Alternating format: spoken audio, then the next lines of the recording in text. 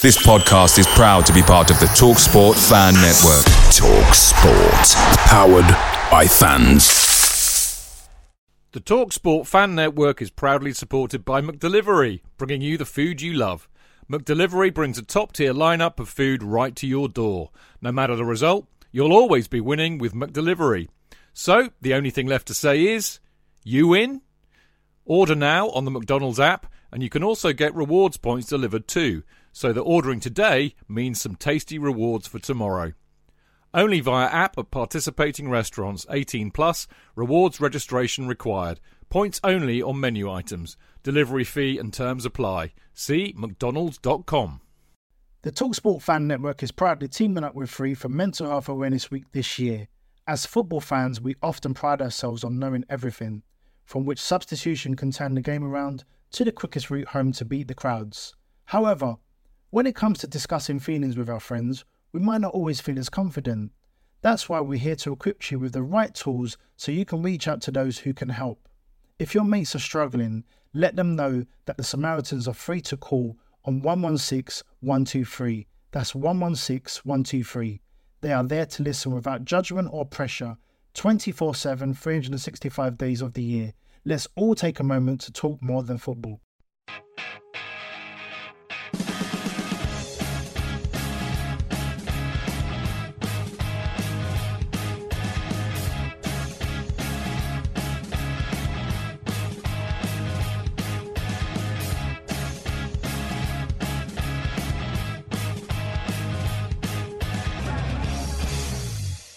Welcome to the Chelsea Fancast, fueled by Guinness, powered by Celery, the show that is more mobile than Olivier Giroud. Now, ultimately, a very frustrating afternoon for Chelsea supporters with a curmudgeonly 1-0 defeat to the Beasts from the East, aka West Ham. This frustration perhaps explains the poor atmosphere, but also the fact that this season we've been somewhat spoilt with a much higher number of wins than most of us thought possible. Although it should be noted that Chelsea have found it much harder at home, so maybe this adds to the frustration. As ever, Frank Lampard nailed it post-match in identifying that Chelsea were below par, and this gives us all a reality check. Don't believe the hype, don't get carried away. And of course, the reality is that we lack squad depth and have exceeded expectations thus far. Oh, and add in a bit of fatigue with a difficult European away match in midweek. But maybe Frank is not beyond reproach with the puzzling selection of Giroud up front and an extensive rotation, and then rather than replacing Giroud with Batshuayi, playing Pulisic as a false number 9. Whatever the perceived reality, there was no denying that Chelsea could have played all week and not scored against a resolute West Ham, who well and truly brought an iron curtain down on Saturday's proceedings. The Chelsea Fancast number 483, Iron Curtain. Clever. Your titles are so clever. I thank you. Mr. Jonathan Kidd. I was just saying to Jonathan off air, welcome by the way, Jonathan. I was just saying to Jonathan off air that I basically watched the documentary of him talking about his dad, the actor Sam Kidd, which I recorded on Saturday. It was absolutely fucking superb, mate. I warmly applaud you. You were brilliant, mate. You're wasted on this show. I didn't realise you were so talented. Cheers, I've got something to tell you. What? That's the end of it. Bye. Okay. Bye, everybody. Well, I did see Andy Saunders last night at Paul Cannavale's Black and Blue Do, and yes. I did say I'm prepared to sell him back to you. He posted he was on there. Right? So what a wonderful evening it was. Was it a great evening, Jude? Cracking evening. I'm a bit tired today as a result, but it was really, really good. Now, we have a guest that everybody in Mixler knows is... In fact, they knew he was here before I did, because I got the wrong number. But there you go. Tony Glover! Good evening. How you doing? I'm all right, mate. When I saw you on Saturday, you were looking hale and hearty, I believe the phrase is. Well, do you know what? I mean, I'll talk about this a bit later probably, but the astonishing thing on Saturday... when you consider how many visitors we had from overseas to play with, do you know what? I only had one flaming pint all day. Can you believe that? Yeah. No. I mean, it was quite subdued in the pub, really, compared to what it has been. But I think it was pretty bitter cold, and I think a few people were actually thinking, I want to get to the game now, and what have you. But it was good to see so many people. Wasn't it? It was. Well, I should be named. I shall be name-checking them later. Have no fear about that. Now, on the show tonight, we're going to ask whether the team selection was flawed or whether the profligacy... God, blimey, easy for me to say. I'll try that again. Whether the profligacy up front was more of an issue. In part 2... we look at some of the individual performances and ask why Chelsea can't convert their chances, put in a tackle worthy of a foul, or come back from behind. And we discuss whether the defeat to West Ham was in fact the reality check we all needed. We also look at last weekend's Who Knows Wins Match Predictions League and reveal who the somewhat surprising winner was. Ooh. And in part 3, we read out this week's emails, of which there are plenty, of course, as there always are. And in part 4, we have a look ahead to Wednesday night. That would be tomorrow night's home match against another Claret and Blue team, Aston Villa, and the return of John Terry. Fantastic. Now, don't forget, you can listen to the show live every Monday at 7 o'clock, apart from when it's not on a Monday, like tonight, when it's on a Tuesday. And in fact, it's at 7:30, not 7. But there are good reasons for that, which I will bore you with later. Anyway, just go to Mixlr, mixlr.com/Chelsea-fancast, where you can join in the chat by posting on the live chat page, as so many of you do. And of course, not as many people as normal, but understandable, as I can confused every. I mean, do you know what, Tony? I wonder if people ever bloody listen to this show. I mean, I said last week it'll be on Tuesday at 7:30, and still they turned up in Mixer last night. I gotta say, I love your loyalty and persistent, and particularly Claire, who, as she says on Mixlr, has been sitting in Mixlr for 24.5 hours. I bet you've got a sore bum, Claire. That's all I can say. Anyway, good stuff. So many of you in there. If She Don't Come, Drink Vodka, Kurt, Planet Earth is Blue, Brett Rutherford, Claire, of course, as I said, loads of people, and many, many more. And lovely to have you all here. Now, of course, you can always tweet us at Chelsea Fancast whenever you like, to talk about whatever you like. It's that simple. Now, after this very short interlude, we'll be talking about the Chelsea-West Ham match.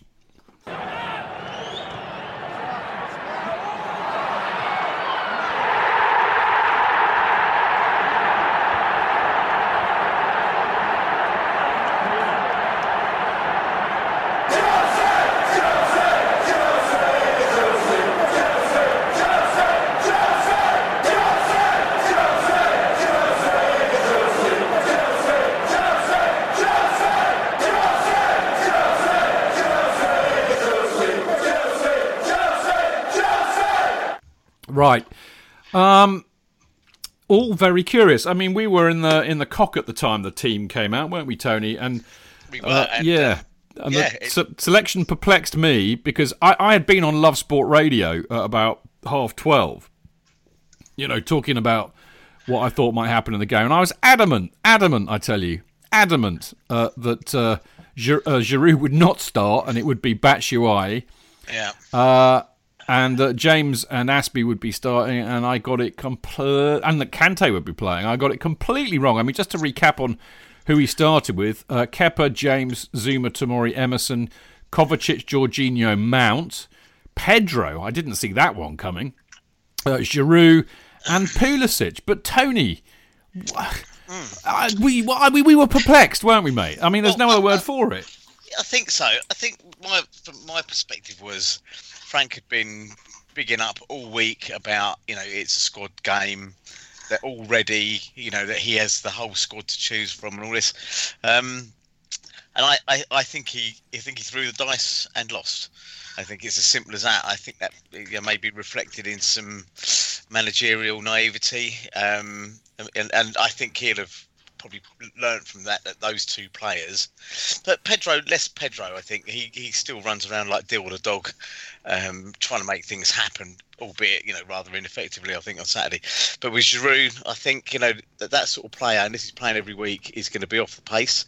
The best chance he had was a couple of inches away from his head.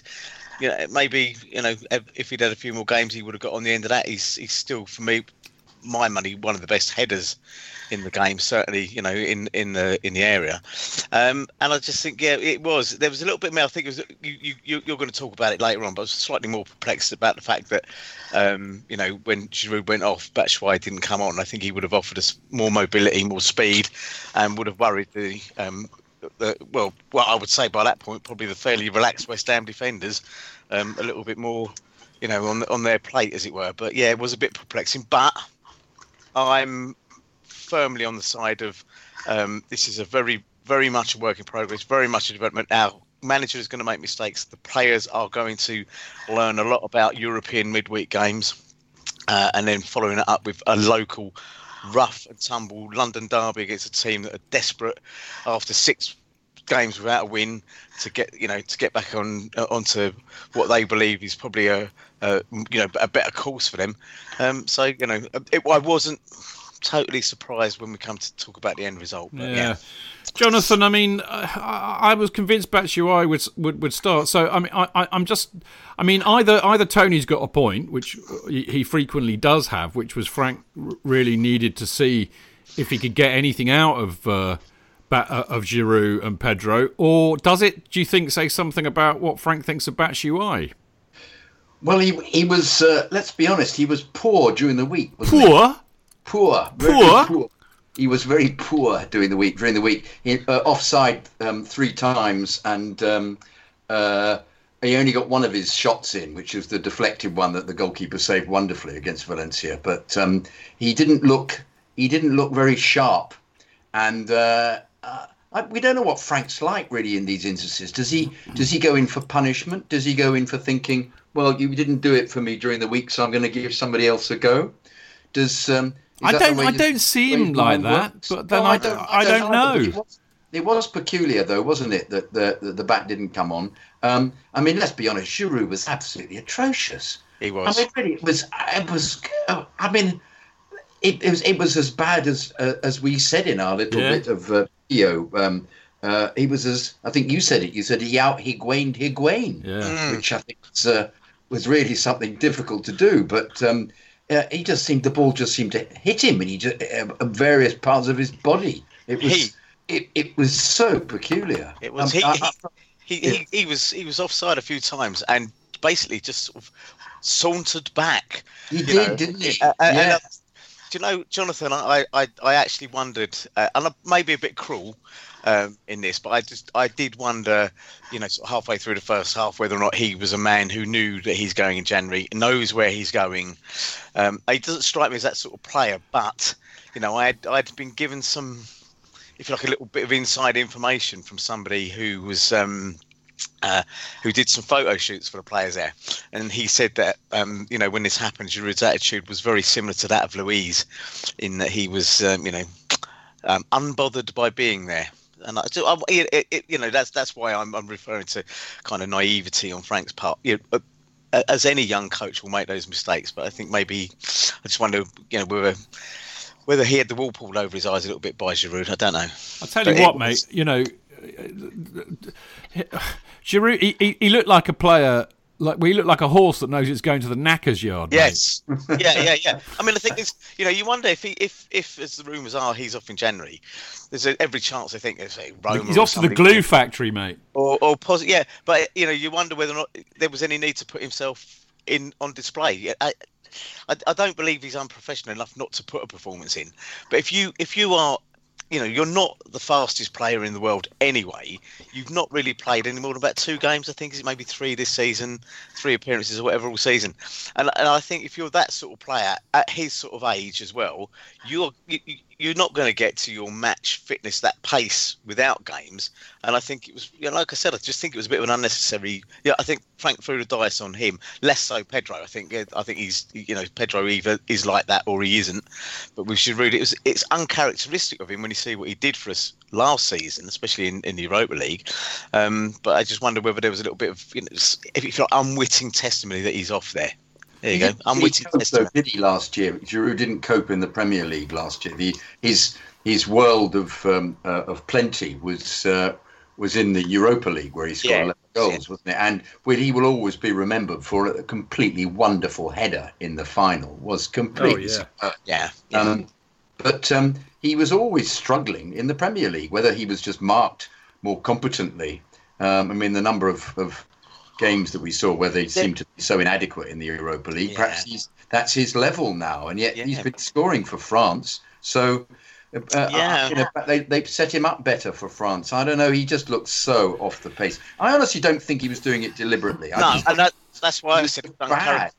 I thought it was uncharacteristic of him, JK. I really did. I thought, that there are any number of reasons, and I think it was, I think it's probably more mystifying that, as you said, at half time when we came back from having a pint, fully expecting to see Batshuayi on, Giroud was still there. And I think that's. Yeah. Well, that in itself was odd. I mean, look, my reason for thinking that Giroud. Because I like Giroud, and like you said, I thought last year he was brilliant in the Europa League, and he may be immobile, but he's got a wonderful touch and he knows how to score. Yeah. But my feeling was not based on any kind of hatred or opprobrium about Giroud. I just felt that he absolutely it does not fit in with the way that Frank wants to play, and that's why I thought he wouldn't play, and that's why I thought Batshuayi would. So I was perplexed for that. Maybe Frank was just trying to, as you say, rolling the dice and lost. But, maybe he was just trying to see what he could get out of the squad as a whole, knowing that he won't get any more additions to it in January. But that all said, and this is what I mean, look, I love Frank. I mean, if I was, 20 years younger, I'd marry him. But he is not beyond reproach. And I have to say, I was incredibly disappointed that he brought on Hudson-Odoi for Giroud and not Batshuayi and played Pulisic as a false number 9, Jonathan. Yeah. Yes. I mean, come on, that's Sarri-esque, mate. I mean, we'll talk about that later maybe, but I just thought it was the wrong thing to do. I mean, can I just read you what he said, actually, just to kind of put this in a bit of context and the case for the defence, in fact, Jonathan. Apparently Lampard said that he went with a false 9 in the second half because he felt West Ham were handling their crosses pretty well, and he wanted another player who would commit defenders in Hudson-Odoi. Well, I understand that. But I don't know. I mean, said that though. Then why did he bring Willian on? Who all Willian did was just to centre the ball repeatedly and find the first man. Yeah, and hit the first man. That dreadful moment at the end of the game when we had the corner. That was awful. That was awful. That was. Oh, that was so dire, wasn't it? I was nearly looking over to where you sit and thinking, I bet he's thinking exactly what I am there. We were tuned in, weren't we? Yes. I mean, I have to say, even the other corners we took that Mount took were just this bizarre ballooning kick to the far post, which is so easy to deal with if you're defending, was also similarly just unintelligible. I didn't get what was going on at all with that. And immediately they took 2 corners. The first one, Kepa had to save really well from a header. And the second one was bulleted in. You think, surely the driven corner into the penalty area, accurately, is always going to present a problem for the opposition. What are we doing? What are we doing with set pieces? Are they practicing them? It was absolutely terrible. I mean, having said that, we shot ourselves in the foot by being the usual thing that I keep going on about. We were excellent for 20 minutes. We were all over them. And we once again could not score. If we'd scored, put the ball away because of the dominance, that would have been the end of it. Totally right. They would have fallen apart. Jonathan, so I think totally right. No, mate, I totally agree with you. I mean, I think that does speak of this profligacy, and I'm not sure. There's a couple of stats that I've dug out, which I mean, this is not just this match that it's been a problem, but I mean, in the match, Chelsea had 19 shots but failed to score, as Jonathan so rightly is saying. That's their most in a league match at Stamford Bridge without finding the net since January 2018 against Bournemouth, when we had 21. I think we lost that as well, didn't we? Yeah. And I think this has been an issue all season. This is a stat that I found before the show on Friday. I don't know if anybody picked it up, but Opta Statistics rank Chelsea only 17th among Premier League clubs on conversion rate of big chances. So I'm presuming kind of shots on goal, really. So I mean that speaks volumes, doesn't it, Tony? It does. And if you actually look back, Frank actually said that last week. He actually said that in one of his interviews. He said that he's aware that our conversion, is not good. Now, we have Tammy Abrahams and Batshuayi. I mean, I will always go back to this. Just occasionally, wouldn't it be nice to see 2 strikers on the pitch, giving problems? When we used to have the days of Anelka and Drogba, Anelka, albeit a kind of had stepped back from the main striker, but he instinctively knew where to put that ball in for Drogba, and vice versa.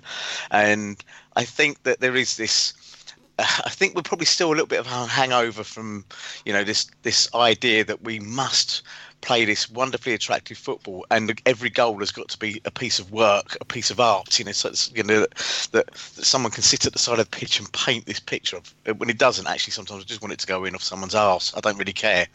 And there was, but you go on back. But the fact is, Pulisic had a couple of chances where he just took one. Then one where he skinned the West Ham back. I don't know who it was, twice, and then decided to try for a third time. Yes. I think you must remember. You were like, well, you had the opportunity to test the keeper. Now, the keeper might save it, but it might bounce off his knee. It might. But also, this is other fact, Tony, isn't it? That the keeper who should have been tested was the third choice keeper, and it was his debut. So why were we not peppering the goal early on? Long shots, everything, putting him under pressure. Perfect opportunity to scare him from the very beginning. Yes. Didn't happen. Yeah. Well, I think, all of this, actually, it's interesting, isn't it? Because... it paints a slightly different picture on it than what we were moaning about a minute ago. Because I think the reality is, and I think Frank also said this, actually, to be fair to him, but we did have enough chances to win that game. And I think Jonathan made an excellent point a minute ago. Had we, bang one in the first 20 minutes when we were all over them like a cheap suit, it would have been a very different story, which kind of also points to the fact that actually... irrespective of how it turned out, we had enough chances and we had enough quality in that side to win, Jonathan. Well, we did, but I think I mentioned that when I saw you on Saturday, it was still a bit B-teamish for me, and you could almost prophesy that Pedro wasn't going to create anything because he just isn't the player anymore. We're making excuses for him, saying, well, he hasn't played for a bit, but I think we're now seeing regular performances from him when he comes on where he's not fitting in with what Frank's after, and it just made volumes to me that clearly what a great prospect Tammy is, and how essential he is to the side, because he would have really, anything that was creative for Giroud was meaningless, but if Tammy had been there, he'd have put a couple away. I'm absolutely sure. And also, it's the way that he makes the centre halves have to run, because he's so putting himself about so much. Yeah.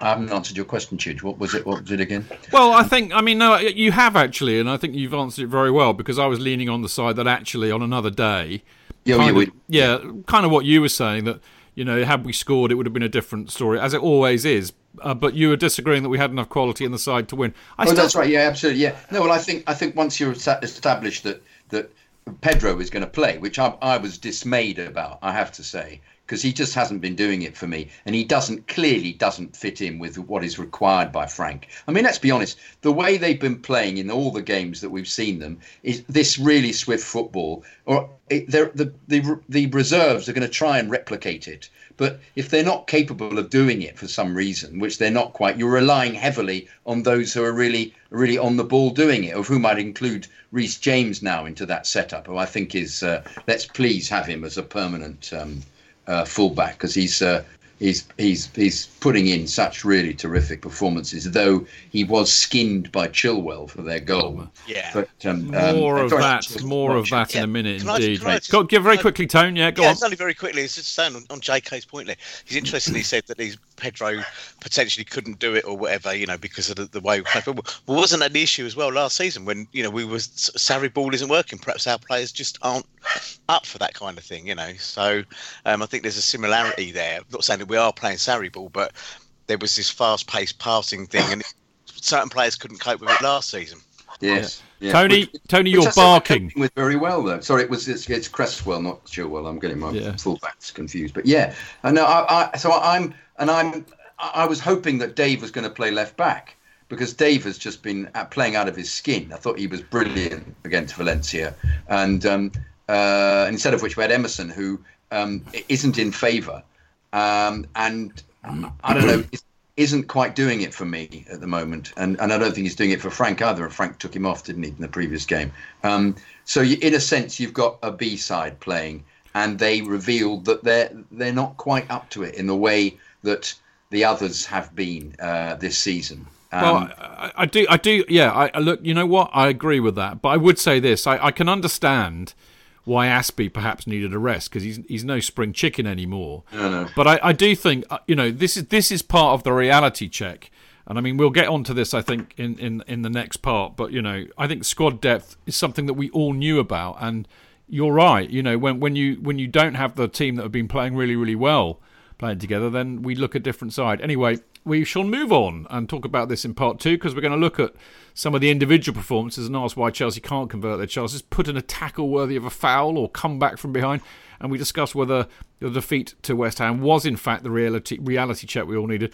We're also going to have a look at the weekend's Who Knows Wins Match Prediction League, beloved by me and several other listeners. And we will reveal who the somewhat surprising winner was. I wonder who it was. Anyway, we'll reveal it in part 2.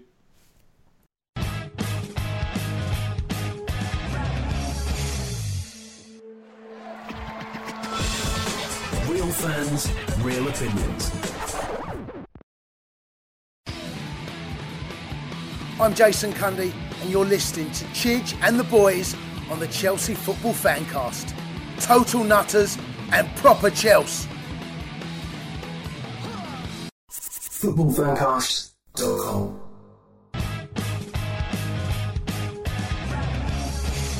Right, welcome back. I'm Stanford Chidge, and you're listening to the Chelsea Fancast with me and Jonathan Kidd. Hello. And Tony Bloody Glover. I love Bonsoir. him. Bonsoir, mon ami. Oh, indeed. Mange tu. Yeah, mange tu. Bonnet de douche. Yeah.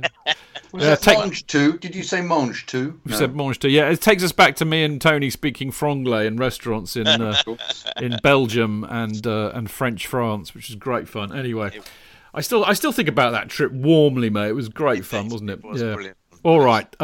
Okay. Other than checking out the ChelseaFancast.com website to go and read lots of great stuff, we'll get on with the show. Listen, given what we've been talking about in part 1, which was clear evidence of a bit of rotation for whatever reason, and I mean, let's be honest. I mean, there was a marked difference from the side that last played. So Aspie wasn't playing, Kante wasn't playing, Willian wasn't playing. Tammy obviously was out injured, we knew about. That's quite a change round, isn't it? That's quite a few players that were, that you would normally expect to play. Given all of that, Jonathan, do you think Frank underestimated West Ham? Because I cannot for the life of me believe that he would, given his history with that club, understanding the rivalry between the two clubs. Well, their previous record had been absolutely awful, hadn't it? I don't mean against us. I mean their last 7 games, mostly based around their terrible goalkeeper, Roberto. And in fact, I think that the club was beginning to suspect that Pellegrini had lost his marbles because he kept picking him. And if there was a wonderful shot of him the other day, a video of him punching the ball into his own net from when he wasn't particularly under pressure, and I think it had permeated the team, and they had no confidence in him, and consequently had the willies every time he played. So this master stroke of playing the third choice goalkeeper, I think, may have settled them down and destroyed Frank's plan. And I think he thought that they're not very good, we should beat them easily. This is an opportunity to give players a rest. Correct. And he could always bring them on later. And whereas because of their newly found confidence, and once again, because they relaxed into the game, didn't they? As I said, they weren't in it for 20 minutes. Then, slowly but surely, came back into it, which we did see previously in the season against Sheffield United. Exactly the same thing happened, where we couldn't score. So the opposition begins to work it out, gets more confident. The goalie gets more confident because he hasn't, he's caught a couple and fallen over on a couple. So he's then brimming confidence, and it starts running through them. And they're not a bad side. They weren't early on in the season. If we'd played them early on in the season, Frank, I think, would have been more careful. But I honestly think, yes, I think he played a weaker side because he thought he could. Because they've been so dreadful. You and I prophesied the other day we'd win easily because we thought he was going to play the usual team. We didn't suspect that we'd bring in 4 people he'd muck the team around so much. So I think he was a bit caught with his trousers down, I'm afraid. Ooh, misses. Yeah. Tony, do you think? I mean, Yes. I saw your.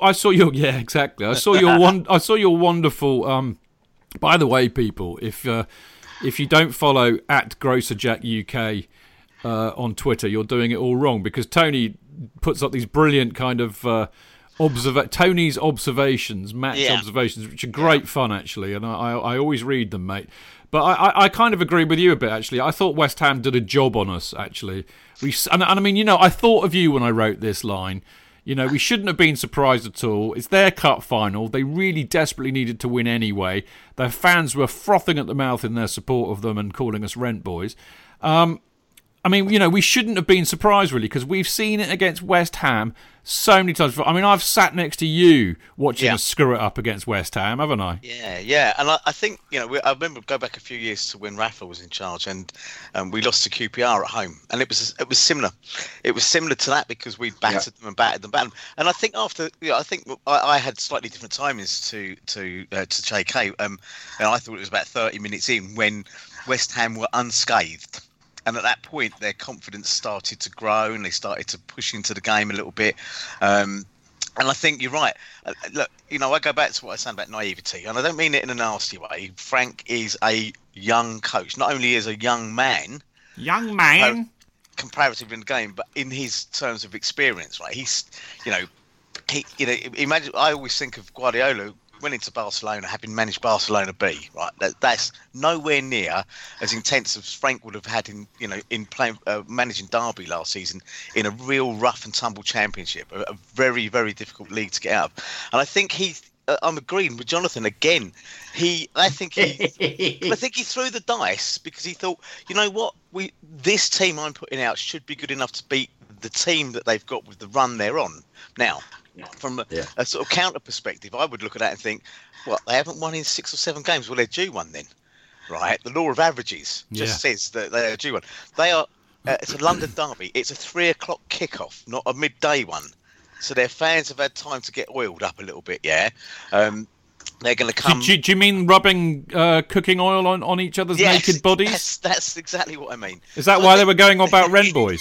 Yes, indeed. Bit of reaction formation going on, maybe. I think again, they came and they outsung us for parts of the game or whatever, and that would have spurred their players on. It wasn't a complete surprise. I think you've got the European hangover. You've got various bits and pieces. You've got a team that's changed. That theoretically they work with these players all the time. That they've looked at him and Jody have looked at and gone, this should work. Okay, so I think when you say did Frank underestimate West Ham? Yes, I think he did. I think he underestimated their desire, the fact that they'd made changes, and that is part of his learning. He would have learnt more from that than he would have with a routine win. Our players would have learnt more from that than they would have done with a routine win. These are the games, these are bumps in the road where that team, that squad will think to themselves, shit, we buggered that up. This is what we go do to put it right. You do not get to the higher levels. It's not given to you on a plate. And Frank has actually said that. I think he's used the phrase he had a cloak over his ear or something like that. Yeah.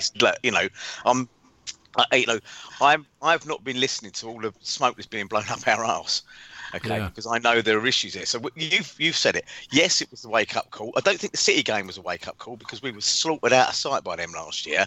Yeah, that was a good testing ground. This one, I think, Jonathan said it, pants down a little bit. Well, we dropped a bollock, didn't we? Let's be honest. Yes, we did. And I think, there's no point in people going, the fans should have sung louder or whatever. Sometimes you need the team to spur the fans on and vice versa. I don't think we did put in a bad performance. No one's going to look at Chelsea and say what a complete disaster that was. It just was. It was a detuned Formula One car that's instead of in pole position, it's down in 13th or 14th place. No, I think Frank, you're right, mate. I mean, I think Frank, actually. Just to pick up on the quote that you were talking about, if I can find it. Yeah. I mean, he was asked after the game if he was shocked, and he said, no game is easy or given to you. Disappointed rather than shocked. We didn't perform as well as we wanted to. Says he believes in his squad and that it's no time for harsh reactions or judgments. Very measured. Yeah. And he says this defeat won't be the worst thing so long as the team reacts in the right way. Says he tried to cloak my ear to the praise given to Chelsea in the last few weeks because performances over the course of the season is far more important. I mean, all of which is true, but it's, look, he's not infallible, as you said, Tony. He's a young manager and he's learning. I think if he learned anything, Jonathan, he learned that, what we already knew is that, as I said, we don't have a lot of squad depth and that he can't rely on a few of the fringe players in that squad. But it was a shame, though, wasn't it, that they didn't really step up, even though we think, because you always think that somebody coming in who hasn't played really needs to show that, give the manager an option that he might want to select them next time, as opposed to playing as badly as their non-selection would suggest that that's why they haven't been selected in the first place. Isn't it a wonderful irony, Jonathan, that normally what happens in the course of a season is that you throw in a few youngsters for a game to see if they can cut it in the Premier League, and they quite often look out of their depth and it all goes tits up. This season, we're throwing in a few old warriors who should know better, and they end up being shit. So it's just a bizarre irony, which we should chuckle at, really. Look, let's just look at a few of the individual performances, because I don't think it was all doom and gloom. I mean, Kepa, who's been getting dog's abuse recently. Praise when praise is due. 3 world-class saves kept us in it, really, Tony, I think. Absolutely, and I think I tweeted as much saying you did, because I nicked that off your tweet. Yeah, and I think there was a few people. Look, I ended up with a bit of a debate with Terry Neighbour on Twitter last week. We had a cuddle in the pub and a chat while he. Oh, I'm glad to hear that. And he slaughtered me over my attire. Him and Clive O'Connell. I saw that. Yeah. Very unfair, I thought. They're quite the savage critiques. They are, in a very posh, gentlemanly sort of way. But they were lovely, and we sort of chatted about it. Goalkeeping. My mate was sitting in the car on the way home. Said all of those saves were for the Sunday papers. Doddle to save. I said, you are just like a typical outfield player who sees goalkeepers and says, yeah, but that's their job to do it, isn't it? They were fantastic saves, and without them, I think we would have been dead and buried. Yeah, now, absolutely. You could say that the headers were right at him, the chances were right at him, but you've still got to be in the right position. You've still got to stop them, and I think, are his hands any more smoky than Peter Cech's used to be at his near post, because he got beaten there quite a few times, and I don't know why we seem to think that goalkeepers need to be infallible. I don't think Kepa is the best goalkeeper in the league. I certainly don't think he's anywhere near the worst. But I look at Liverpool's keeper. I look at City's goalkeeper. I don't think they're way out in front of Kepa. And I think Kepa's young. We paid a lot of money for him, so let's give him a chance to develop and put his stamp on the team. I mean, I'm still quite enamoured by the fact that he stood his ground last season in the cup final. And said, bollocks, I'm not going off. So I've got a lot of time for somebody who's a little bit rebellious like that. But yeah. And I'm glad to see that he got or I gave him some of the praise that was due.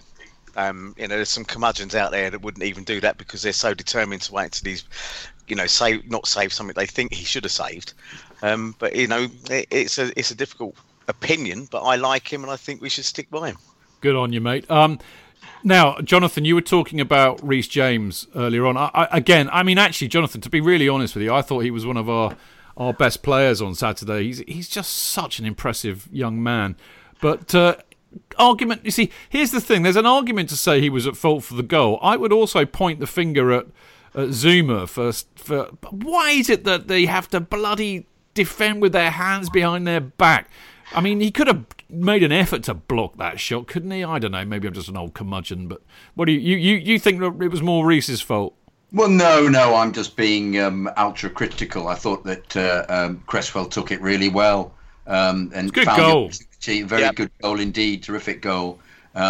Just a shame that we did that thing of letting them score as we did against Sheffield United in the first minute. You remember that after half time. It was a similar pattern to early season actually.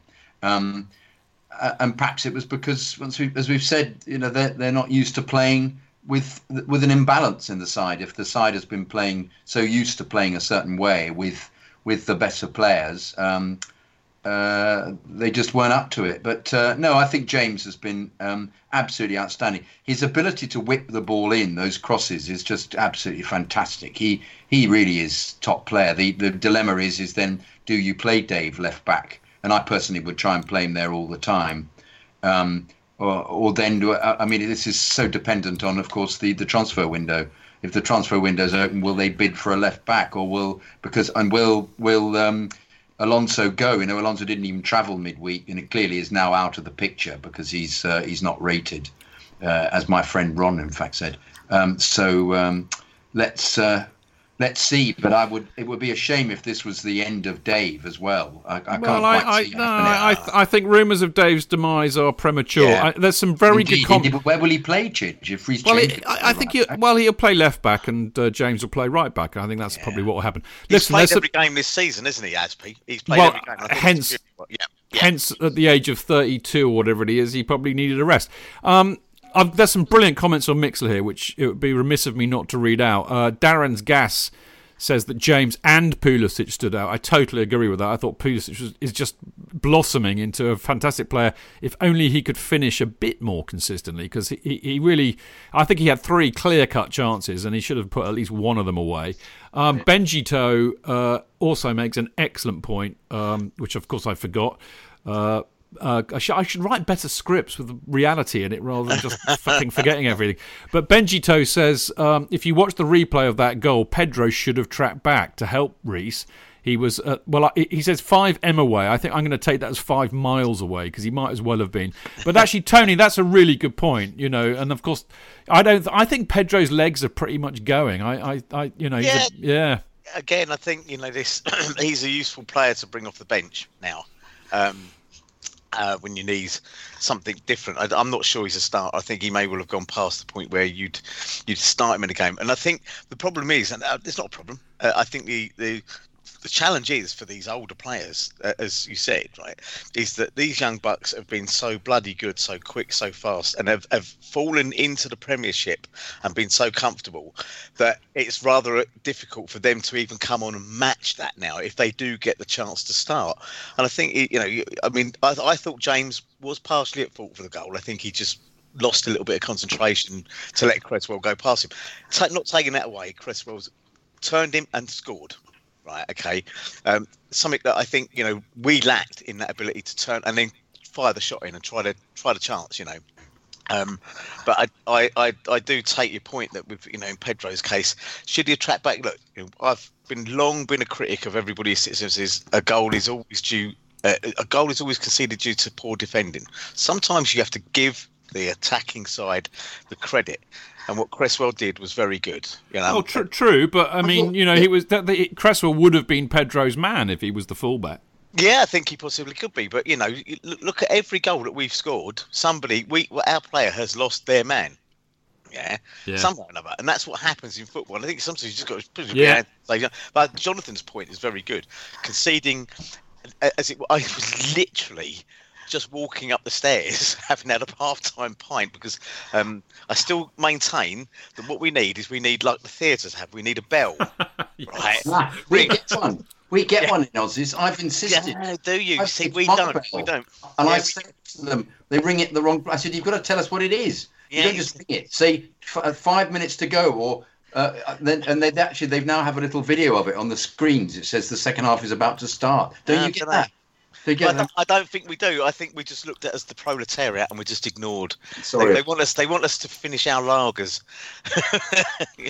I don't know how you can drink that piss, to be honest, mate, but fair enough. I've moved into a position of there not being any such thing as a bad beer, just that some of atrocious. Well, we only get Singer in the Gate 17 bar. We do.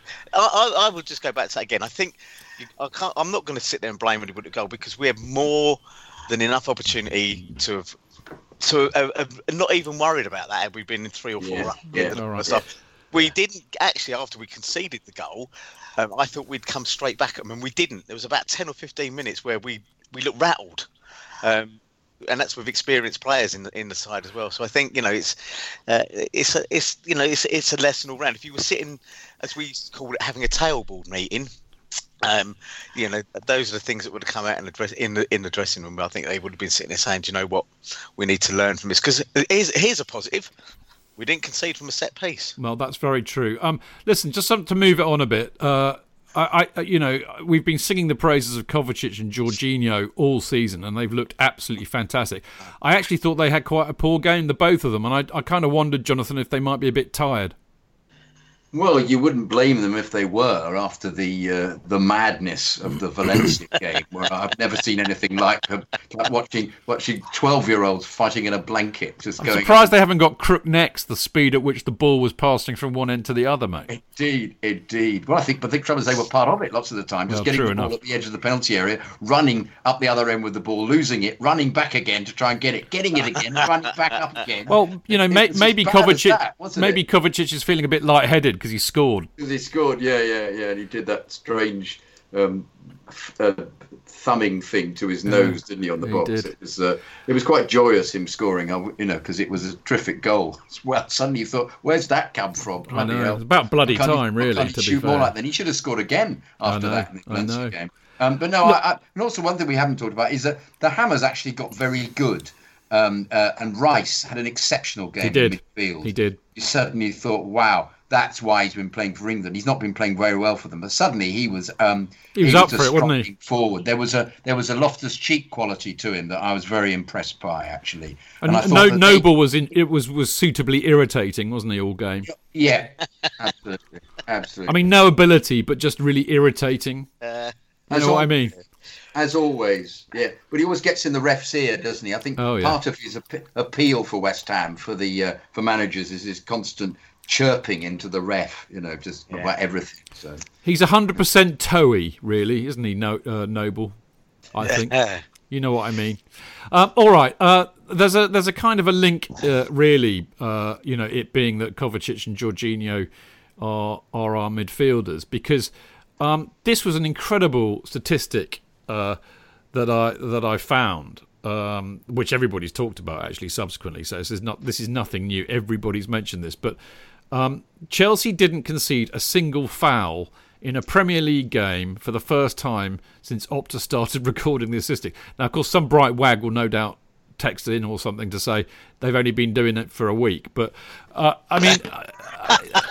Well, I don't know. It doesn't say when they started recording the statistic. But, let's assume it's been quite a while. I mean, okay, I'm a bit old school and I like people putting their foot in. I mean, that's why I love Ampadu so much, Tony. But that's quite an indictment, I think, isn't it? It's a very surprising stat alongside the other one. But we've yet to gain a single point from a losing position. Do you know what? I put that down, a little bit of that down to, and I'm going to use the word again, sort of naivety of a young team that all want to impress. I don't think they've, some of the players in that side could not consider themselves to be grizzled old professionals yet, who would know some of them. Dirty tricks is too strong a word. Jonathan, help me out here. I think Jorginho is actually, Tony. I mean, Jorginho. I mean, it's no coincidence that he racked up 5 yellow cards and got a suspension the other week, because I've seen him do a lot of what we would call professional fouls, where he fouls the bloke when he's breaking free just as he's gone over the halfway line, and he takes one for the team. So I mean, he is a grizzled old pro. We're not great dark arts proponents. No, we've gone. You remember what we were like under Mourinho when our players, all of them used to chirp. Shithousery. Shithousery. And we've lost that, and I can't think of the point where we did, and we've never really got it back. We never even really got it back under Mourinho's last term with us, and it seems strange to me that we do seem to be, always up for the fair play award. I mean, not being funny, but I can't remember a red card for a foul for some time, really. Would you say, Tony, that Costa he wasn't dark arts, but he was a niggler, wasn't he? And he was also his attitude. Yeah, he wasn't quite. He wouldn't foul people and hurt them. I didn't get that impression. He'd just niggle and get in the way and do something illegal and pull a shirt and get and confront them, go up into their faces. Yeah, I think he looked like a hitman, didn't he? I mean, would shit themselves if they saw somebody like him coming at them in the night, But frankly, yes, I think you're right, but I do think some of it will come with experience. Kovacic, you said it. Kovacic for me has been one of our possibly the player of the season for me. He's been fantastic for me, real eye opener. And Jorginho, who has been freed from this metronomic pass the ball as soon as you get it mentality that Sarri was trying to drum into him. And maybe it was just that, maybe there was a bit of fatigue in there. Or sometimes that may well lead to them being more prone to give a foul away. Because they didn't. But they didn't, and I just wonder whether that was part and parcel of it. You know, I, at the end of the day, I will always look at it and say, you know, there are days when I get up when I'm, you know, I can nearly fall down the stairs. I will spill my cup of coffee. Yeah, it's one of those days where everything you touch turns to shit. Yeah, you're clumsy. You're just not there. It's almost like you're. No, I've never had one of those, mate. Never ever. Yeah, I've watched you in the morning, mate. Very true. Very true. But you're almost a millisecond away from everything being absolutely spot on. Yeah. Because it isn't, and I just get the impression that there was a touch of that to the team. Like I said, JK says the balance of the team was off kilter. They were possibly used to being some of the personnel that are out there. And I think, you know, it's almost created a perfect storm in a sense of a team that, as you said, if we'd have played for another bloody week, I don't think we'd have got a goal there. Well, that's very true. I mean, the thing that I'm really bemoaning is, I just. Laurie McMenemy said this years ago as a wonderful phrase. He said the perfect team needs 7 violinists and 4 hod carriers. And what I mean, I don't think there are many what I would call players with a bit of bite. You know, a bit of aggression, who are just going to go through somebody. I mean, not necessarily dark arts, not necessarily shithousery, not necessarily being dirty, just a bit of aggression and bite. Like Mark Noble. Well, indeed. I mean, like Ampadu, as I said earlier on. I mean, he's that like Essien of old, you know. Like Ballack, you know, people who will put their foot in and make a challenge. Sometimes, yes, you know, certainly in this day and age, you concede a foul doing that. But, I mean, it seems to be, and I mean, I'm not criticising this because we're all embracing it and enjoying it, but the team's full of ball players and it's all about, you know, playing pretty football. Sometimes you got to get hurt. You know, it's a physical game, and sometimes you've got to. Yeah, I mean, there you go, Andy, the lovely Andy Willis, by the way. Hello, Andy. Lovely to see you in here. He says Rudiger would have stirred it up. Yeah. You know, that's true. Rudiger's got. We've got. No, I don't agree with Ida 59, but so I won't read his thing out. Sorry, Ida. Nothing personal. I mean, actually, no, I will, because that's a rude thing to say. He says, I don't go with this they were tired bollocks. They're ultra-fit young athletes, for fuck's sake. That is a good point, but some of them are getting a bit older. But I actually think what we as supporters tend to forget, it's not just about physical fatigue, it's about mental fatigue. And I think particularly with the youngsters in this side, although, of course, most of them played, so they clearly aren't, but they're not used to playing at this level, and the speed of the game in the Premier League is very, very different, and particularly in Europe as well. So, you know, I think I wouldn't be surprised if mental fatigue comes into it. But you know, for some of them, would that have been their first London derby at home? Palace. Oh right, okay, but again, I mean, I suppose proper London derby. Yeah, proper. I mean, I wouldn't consider Palace as being. As in our faces, West Ham constantly are. Do you know what I mean? No, I agree. Again, a little bit of that there. You know, a different type of support as well. The West Ham fans don't take any prisoners, do they? Let's be fair. They don't indeed. Now, right, I'm just going to move on because, you know, bollocks to it. We lost. It happens. Blah blah blah. I'm kind of with Frank on his measured comments after the game, and you know we are going to lose occasionally. It does happen. But before in the pub, Tony, as you can verify, it was really, really good fun. I was going to name. We had so many people. I only had a pint. I can't believe it because I spent most of my time talking to people. I didn't have time to go to the bar. Anyway, the lovely Freddie, who is in Mixler at the moment as Drink Vodka. He did buy me a vodka, actually. It was very nice vodka, Freddie. Thank you. Freddie was there. Johan from Sweden. Daniel, who's the chairman of the Chelsea supporters group in Sweden. Oscar from Sweden, who I hadn't met before.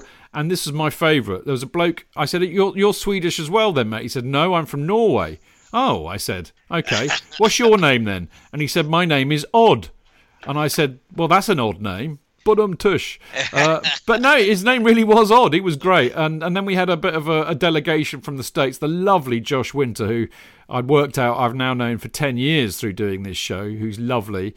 I saw him again, actually, last night, briefly, with his... Lisa was with him as well at the Canners do, the Black and Blue do. And Jonathan, I finally met Shane. I met Shane from the States. Was he fantastic? I met Shane. It was lovely to... He was nothing like I expected him to be. I don't know why. I had this picture in my head that he would be completely different, but he was lovely. Superb to meet him. his first game over here. I think Dan sorted him out with some tickets. I also saw some old mates, Nicky Davidson and Andy, the lovely Andy and Jen. I also met CFCJ, who's one of the local lads. Great lad he was. And I also met, Jonathan, a guy called Paul Hackman and his son George. Paul's been listening for ages and ages and ages, and he was, I can't remember where he came up from, somewhere in the West Country. Had a lovely chat with him. So that was great. And some of the old the usual suspects, Tony, Clive, who you mentioned, Clive O'Connell, Nicky, the lovely Nicky, Dan Sills, of course, Ken, and of course your good self in the pub before. What a good turnout, mate! It's a lovely pub, isn't it? Anyway, so I think it's just a nice place to meet and chat, and it is one of those places. It reminds me a bit of Cheers. It's the sort of place you walk into and someone across the bar will go, "Hello, oi," over here or whatever. And I like that. I really do. It's lovely, isn't it? Talking of Daniel. Oh, I no, see if I can do this. He's actually in Mixler, right? He's a Disco Donny. This is Daniel from Sweden. Daniel. Joanno, I think that's how, not Genou like I pronounce it, Jonathan. It's Joanno. He'll tell me if that's right or wrong because he's in Mixler at the moment. So it's Daniel Joanno. I'm pretty sure that's right. So there we go. Right, wasn't somebody going to tell us how to pronounce Pulisic? But there's this kind of thing because if he was in he's Croatian, isn't he originally? Yeah. If he was from Croatia, it would be Pulisic. Right, because that's how they pronounce it. But the Americans pronounce it Pulisic, I'm led to believe. So that's why we call him Pulisic. That's the story I heard. So there you go. I'm sticking with that one. Right, very kind of a little bit of tying up other stuff that was going on because last night... Yeah, I should mention this really. It was a fantastic do last night. Paul Canners, our great friend Paul Cannerville, he has a do once a year now called Black and Blue. And by the way, breaking news, Disco Donny says, haha, perfect for Joanno. Thank you, Daniel. Anyway, Canners' do, Black and Blue. It was under the bridge last night. And it's really fantastic. It's all in aid of his wonderful foundation, the Paul Cannerville Foundation. But I mean, it was honestly all the faces were there. It was brilliant. Caught up some really good mates. Saw Andy Saunders, Marco was there, Dan was there. Poor old Clayton wasn't well, so he couldn't make it. Kath was there. Pete Trenter was there. I mean, you name it. Everybody that Roy and Margaret from the. Chelsea Supporters Club, going for 71 years now that has. Not Roy and Margaret, I hasten to add, but the Chelsea Supporters Club has. They were there. I mean, it really was just a fantastic evening, but the best thing about it, apart from all of that, and the chance of a few Guinnesses, was the panel that they had. They had, a guy called Mr. C, who I don't know, but he's a comedian, he was funny. Omid Jalali was hilarious. He did a set. I was absolutely wetting my pants laughing at Omid. But they had Trevor Nelson, who's a very famous DJ, massive Chelsea supporter. But the best thing of all was they had Michael Dewberry, Frank Sinclair, Eddie Newton, the lovely Eddie Newton, and the best of all, Paul Elliott. And when Dan and I walked in, we were like talking to Franny at the, getting some raffle tickets. And somebody, I don't know what happened really, it's kind of bizarre, but Paul introduced himself to me and Dan, which I thought was like completely weird. I just can't get my head around this. This is Paul Elliott, who was potentially one of our greatest ever defenders, and whose career was cruelly cut short by that absolute bastard Dean Saunders. So I mean, I was at the top. Absolutely awful, wasn't it? Anyway, cutting a long story short, they were brilliant, but no more. I mean, Paul Elliott's so eloquent and talks so sensibly about the game. But Michael Dewberry, was absolutely hilarious. He should have his own show, mate. He was so funny. He was really very rude about Frank Leboeuf, which was very, very funny. Told a hilarious story involving him warming up on the bench every 5 minutes because Frank Leboeuf would keep going down pretending to be injured. And Ian Wright was against Arsenal. Ian Wright going absolutely potty because you know what Wrighty's like, and he knows Dubes as a mate of his, and basically moaning about Frank going down easily and calling him a pussy, and said, "You bet you'll be on soon, mate." It was just honestly, it was just brilliant. So I had an absolutely fantastic time. So thank you to Kazza and Gary, and most of all, of course, the lovely Paul Cannerville for a brilliant, brilliant evening. If you they'll do it next year. If you're in town and get a shot, go. It's absolutely brilliant. You'll love it. Really good night. I had to leave early because I had to get back down here, and of course managed to miss the last train, so I ended up having to stay up in town last night. But otherwise, if I'd have known that, I'd have bloody stayed there longer. But there you go, a great dude. Now, very quickly, whilst all that was going on, the reason I'm talking about the Canners do is because one of the things we were all talking about, because it happened while we were there, is the FA Cup third round draw happened, Jonathan, and we've got Nottingham Forest at home again. Again. Could they not put a rule in somewhere that if you keep drawing the same team, that it has to be done again? It has to. They have to say, no, sorry, you've had them 3 times in the last 5 years. Where you're allowed to have someone else. We can draw someone else, and similarly for them, because at least they didn't bring their inflatable European Cups like they did the first time they played us, last time we played them. But yeah, mind you, they're not playing badly at the moment, so. We need to put all the goals away in the first 20 minutes. Otherwise, it will have another strange Bradfordian experience. Remember, we played Bradford and we were 2 up and we lost 3-2 in the end. But it should be another stroll in the park. But let's hope he doesn't put on the reserves, and because the reserve team might not be good enough. Well, has it occurred to you that given that Frank was Derby County's manager last season? Ooh. The Forest fans are going to be well up for this, and no doubt the players. So there'll be a bit of edge to this that there might not have otherwise been, Tony. Oh yeah. I mean, I like Forest. I've got fond memories of that team under Clough. And they've the wonderful football they played, and the fact that they completely shocked everybody. Nobody thought they'd never really featured much before, other than a bit like Coventry in the sense that they were teams that were about, but never, whatever, and Clough put Burnley on the map. So I've got kind of fond memories and a little warm spot for Nottingham Forest, and I'm kind of looking forward to this one.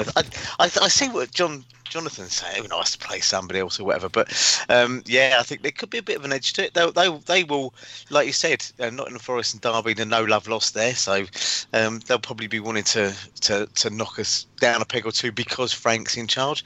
I'm quite enamoured by that, and I think it's a nice draw. I really do. Yeah. It's the FA Cup. What's not to like? They are fourth, JK. So you're right. They are doing quite well. Yeah, they're doing well. They're doing okay. Well, they beat Rangers 4-0 the other day. My mate's a Rangers fan, and he was a bit disappointed about that because Rangers had been fourth themselves about 6 games ago, but they've now not won anything for six matches. But they're playing. They've got who's the centre forward who plays for them? Who was in the Sunderland documentary that was on a couple of years ago. Transferred. But he's a decent player. They've got couple of decent players, and I think their manager's getting him to play quite competently. Yeah, let's see what happens. I still think we should be much too powerful. We should be. We should be far too powerful for them. Although they are fourth in the Championship under their manager Mini the Moocher. Is it? Yeah, Mini the Moocher? Labry Samucci, I think his name is. Lamucci. Lamucci. Yeah. I mean, if Forest fans haven't done a song about their manager to the tune of Mini the Moocher, they're doing it all wrong. Anyway, they won't have. You're in a different class here. They won't. See, I would have been very happy with this draw if it had been away to Forest, because I'd have been well up for going up there, because I love Nottingham. It's a great city. I have such terrible memories of going there and having seeing Steve Pearce rifle the ball through the Pearce. wall. Stuart. Yeah, who's Stephen Pearce? Oh, he's a bass player. Right? Yeah, he's a bass player. I've got mates who've got memories of walking back from Forest along the Trent and having rucks with the Forest fans and throwing them in the River Trent. I've heard stories about that. Anyway, we'll move on. Quick roundup. Parish notices. Patreon, of course. As always, massive thank you to all of you lovely lot who sign up and subscribe on Patreon and donate a bit of moolah every month. Much appreciated. If only I could ever reciprocate. I was, funny enough, because I was on the London is Blue pod on Sunday, having been up since 5 o'clock, because I started doing the breakfast show for Love Sport on Sundays now. So I had to get up at 5 in the morning, having watched Match of the Day the night before. So I had about 4 or 5 hours sleep. Did the radio show for 4 hours, came home and then did another bloody, with London is Blue. But I had a lovely chat with them. They're on great form and gave me a chance to plug the Chelsea special, more of which in a minute.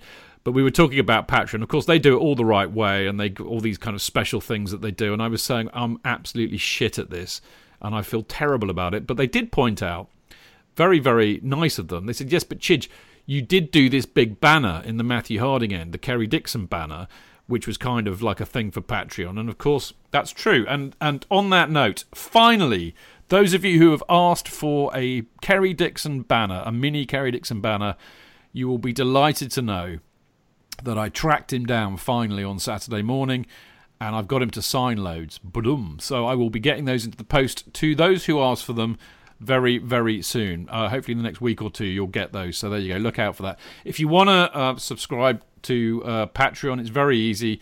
It's patreon.com/Chelsea Fancast. And it's like a monthly subscription, you know, but as little or as much as you want, really. There's absolutely no pressure because, as I said, I feel tremendously guilty that I do bugger all. Although I do occasionally engage with people. You can message me on there and I will respond. I've got about 500 different social media apps, so sometimes I'm a bit slow, but I do my best. But anyway, thank you. That's the main thing. Now, I just mentioned the Chelsea special, which is a real labour of love of mine at the moment. It's basically a series of interviews that we put up as podcasts that I do with Martin King, he who wrote Hoolifan and Hoolifan 2. He was probably at Nottingham Forest chucking people in the Trent many years ago, if I know Martin. But he's a great character. He's been supporting Chelsea since almost as long as Jonathan, since the early 60s. In fact, you know, Jonathan used to ride around in his firm, I think, didn't you, Jonathan? Yeah, I had my little Chelsea kit on, and we'd just throw footballs at people. That's right. There you go. So anyway, he's actually, his reputation is fearsome, but he's actually lovely. He's a really, really lovely bloke and incredibly knowledgeable. And of course, he's seen a lot of the players that we've interviewed. He's actually seen them play, unlike me. You know, the guys in the 60s. But we've already released. It sounds like we've released them from prison. No pun intended with Kerry, of course. But anyway. Yeah, we've already released the Kerry Dixon one, the Bobby Tambling one, the Chopper Harris one, the Tommy Baldwin one. Don't tell him I said that. Keep it quiet, all right. And the Colin Pates one, and I put the John Bumstead, Bummers, Johnny B. He was up last week, and to be released are John Boyle, Gary Chivers, and Canners, Paul Cannerville. And we recorded one last week or the other week with Danny Harkins, who was the original leader of the Shed Boys, when all that got kind of formed in the 60s and thereafter. That's a real cracker. So I've got to edit a few of them up. If I have time this week, I will try and get the Gary Chivers one up. But they're absolutely brilliant. And the reason they're brilliant is because for some reason they kind of, get on with me and Martin and trust us. And of course we know our onions, so we ask the right questions, and they are responding in kind, and they're being brilliant, really opening up, talking about particular games, people they played with, people they played against, what they think of the fans, and what it was really like playing in those eras of Chelsea. It's absolutely fantastic. Because we are paying these guys when we interview them, Martin and I have racked up quite a lot of costs on this. It's well over $1,000 so far, actually, but there you go. So therefore, we're having to charge for them in order to try and cover our costs. It's £2.99 each podcast. Which is basically, Tony, less than a pint, less than a British pint of beer. So it's bloody good value, mate. I would say so. Unless you go to Wetherspoons, where you can still pick up a pint for about £1.70. But okay, that's me being pedantic. So yes, very true. So it's basically less a cup of coffee though in any well-known coffee chain. You're not going to get anything less than $2.99 as far as I know in Costas or Starbucks or anything like that. Yeah. So it's less than a cup of coffee or a pint of beer. And once you've downloaded it, you can listen to it again and again and again. So there you go. The thing is, we've put it in quite a narrow platform because we have to charge for it. We can't put it on Spotify and iTunes and all the other kind of stuff. So it's on Podbean, Podbean, and you can basically, if you go to Podbean, chelseaspecial.podbean.com, you'll find all of them there, and you can, once you've gone through the paywall, you can then listen to them, as I said. Now there is a website too, which is going to be chelseaspecial.com, amazingly enough, and hopefully that'll be launching next week. I think that's the plan. In the interim, I've got all I do a blog, that accompanies each interview, which you'll find on the chelseafancast.com website. Under Chelsea Special, if you want to go and find it. But the great thing about the blog is that I write a little bit of blurb about the interview and what they were all about, a few of their stats and stuff. But also, I've been digging out all these YouTube clips of them in action.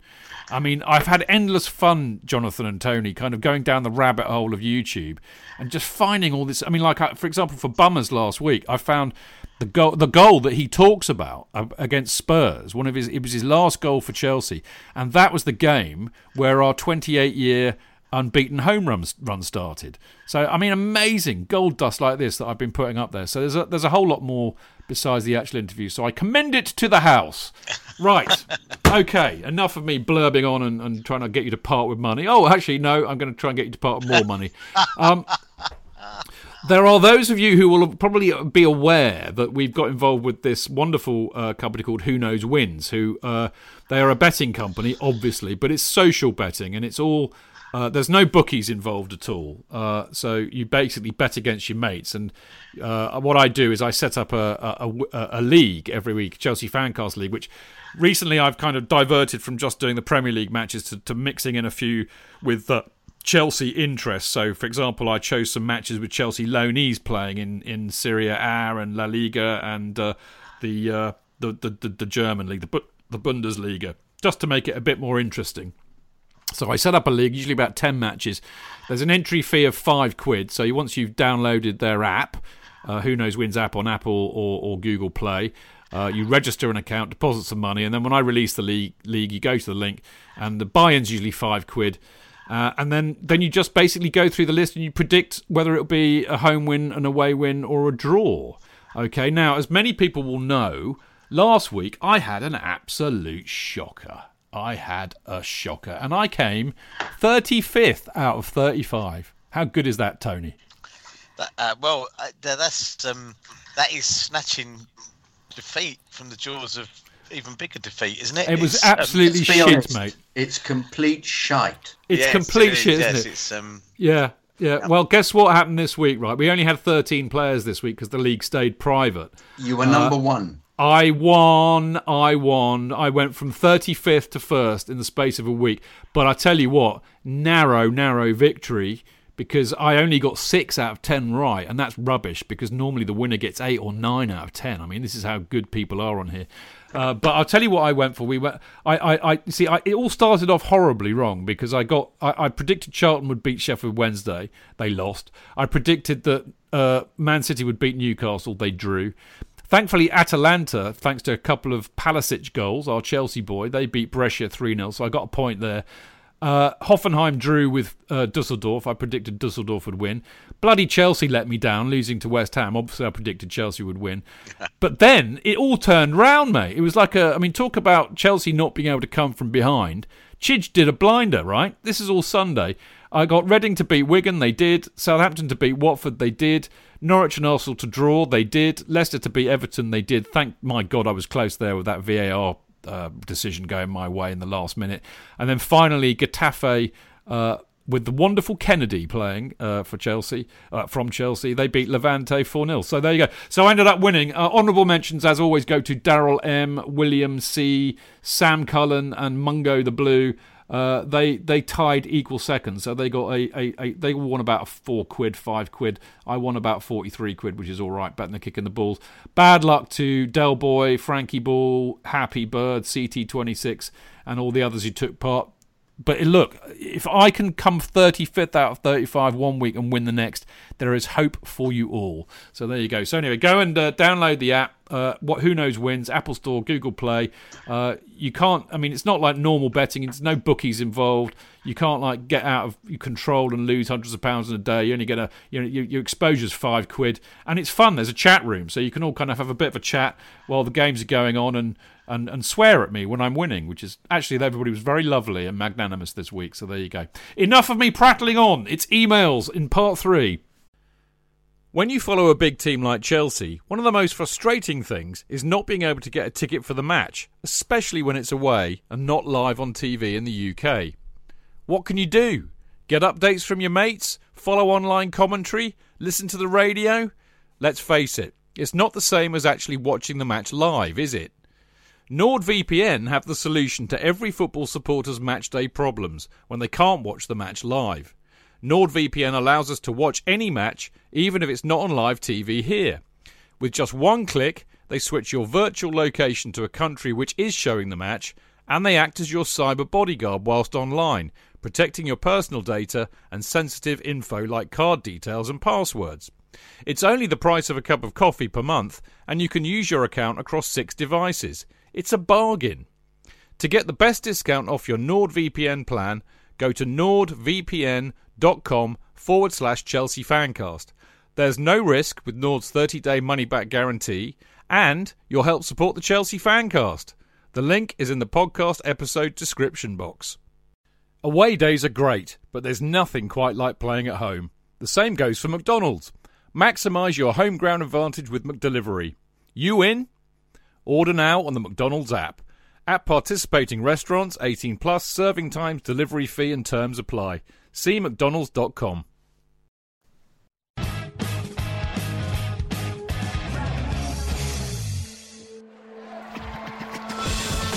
Real fans, real opinions. I'm Jason Cundy, and you're listening to the Chelsea Football Fancast. Up the Chelsea! Footballfancast.com.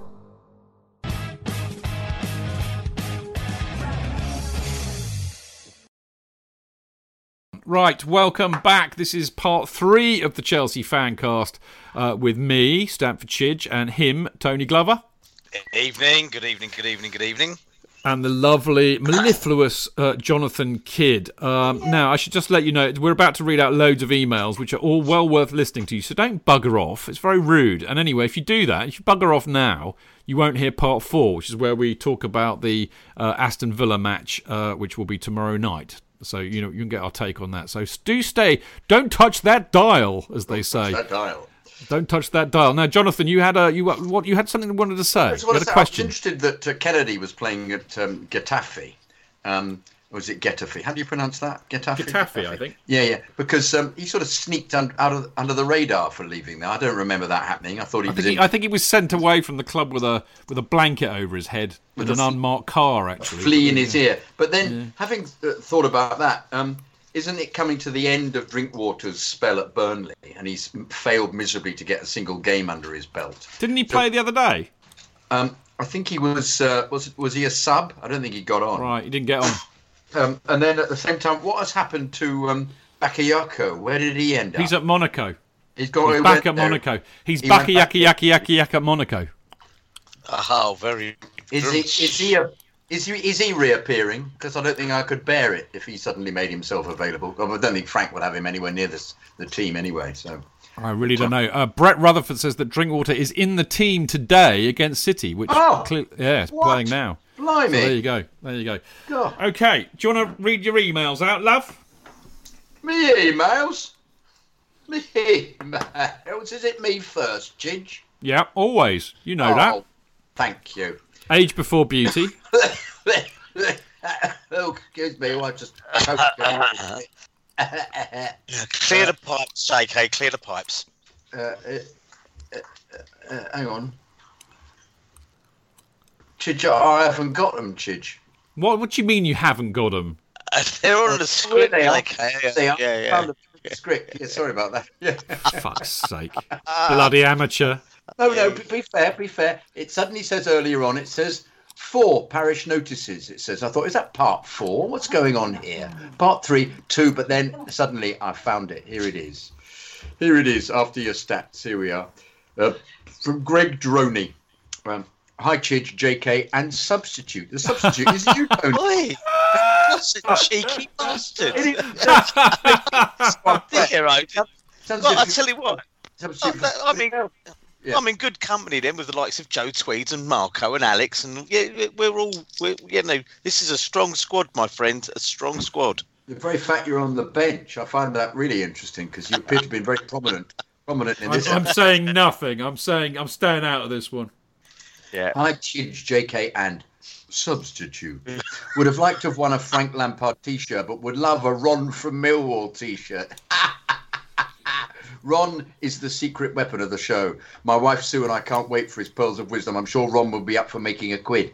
He's in the Maldives at the moment. That's them. Ron could also sell his transfer predictions to the Ron fans, who would then be ahead of the game. A wonderful marketing opportunity. JK, get on it, please. Camera cards. Greg Droney. Toowoomba Oz. P.S. I'll give it a rest for a while. Brilliant. Like it. Always like hearing from you, Greg. Don't you worry about giving it a rest. Right. Marco Delaval. Hi, David. Very polite. I'm not even sure if this is an email to read out, but if you send them, I'll put them out. Do you still actually respond if anybody calls you David? I've never called you that. Only when it's my mother. All right. He says, hi, David. I hope you're well. And I'm just emailing to say that I love the Chelsea Fancast. I think it's a brilliant podcast show. Everybody who works on it does a fantastic job, especially the substitutes. No, he didn't. Bastard. He didn't say that. He didn't get that one in. He says everybody who works on it does a fantastic job. They certainly do. Secondly, I've come up with this idea of creating a similar podcast for the women's team. Could you please advise me on the best way to put this idea into practice, please? As I feel that the women's game is really growing in this country, and I would love to give the Chelsea women the exposure. Sorry, my spaghetti bolognese is repeating. I'd like to give the Chelsea women the exposure they deserve. Interesting choice of words there. Was probably my filthy mind. And to give the Chelsea women's fans a fantastic fan cast that you and Jonathan Kidd and everyone else have given for the men's team. Thanks in advance, Marco Delaval even. Marco, what a brilliant email. Yeah. Thank you for writing in, and thank you for being so lovely about us. I think that's a brilliant idea. Well, you've got Tony. You may not know this, but Tony has his own podcast called The Podding Shed, which is far better than the Chelsea Fancast because there aren't any substitutes on that one. So, you've got the right people in here to give you some advice. I mean, I'll go first, Tony, and then you pitch in. Yeah. What I would say is do it your own way. Absolutely. Don't worry about what anybody else does. You do what you think works. But if you're doing one on the Chelsea women's team, I think you need to get people. I mean, for example, if we did one on the Chelsea women's team, it would be absolutely shit because to my knowledge, none of us have been to a Chelsea women's game. Am I right? Correct. Yeah.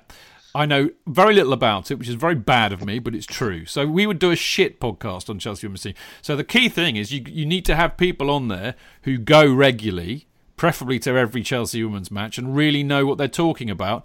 And, I know there's a lovely girl called Hannah, if I'm right, who does the main website for the Chelsea women's fans, and she's brilliant. I interviewed her. She's been on this show, and she's great. So you need to get a few people like that on there. But, the bottom line is you need to be going, because otherwise you can't really talk with authority about it, I think.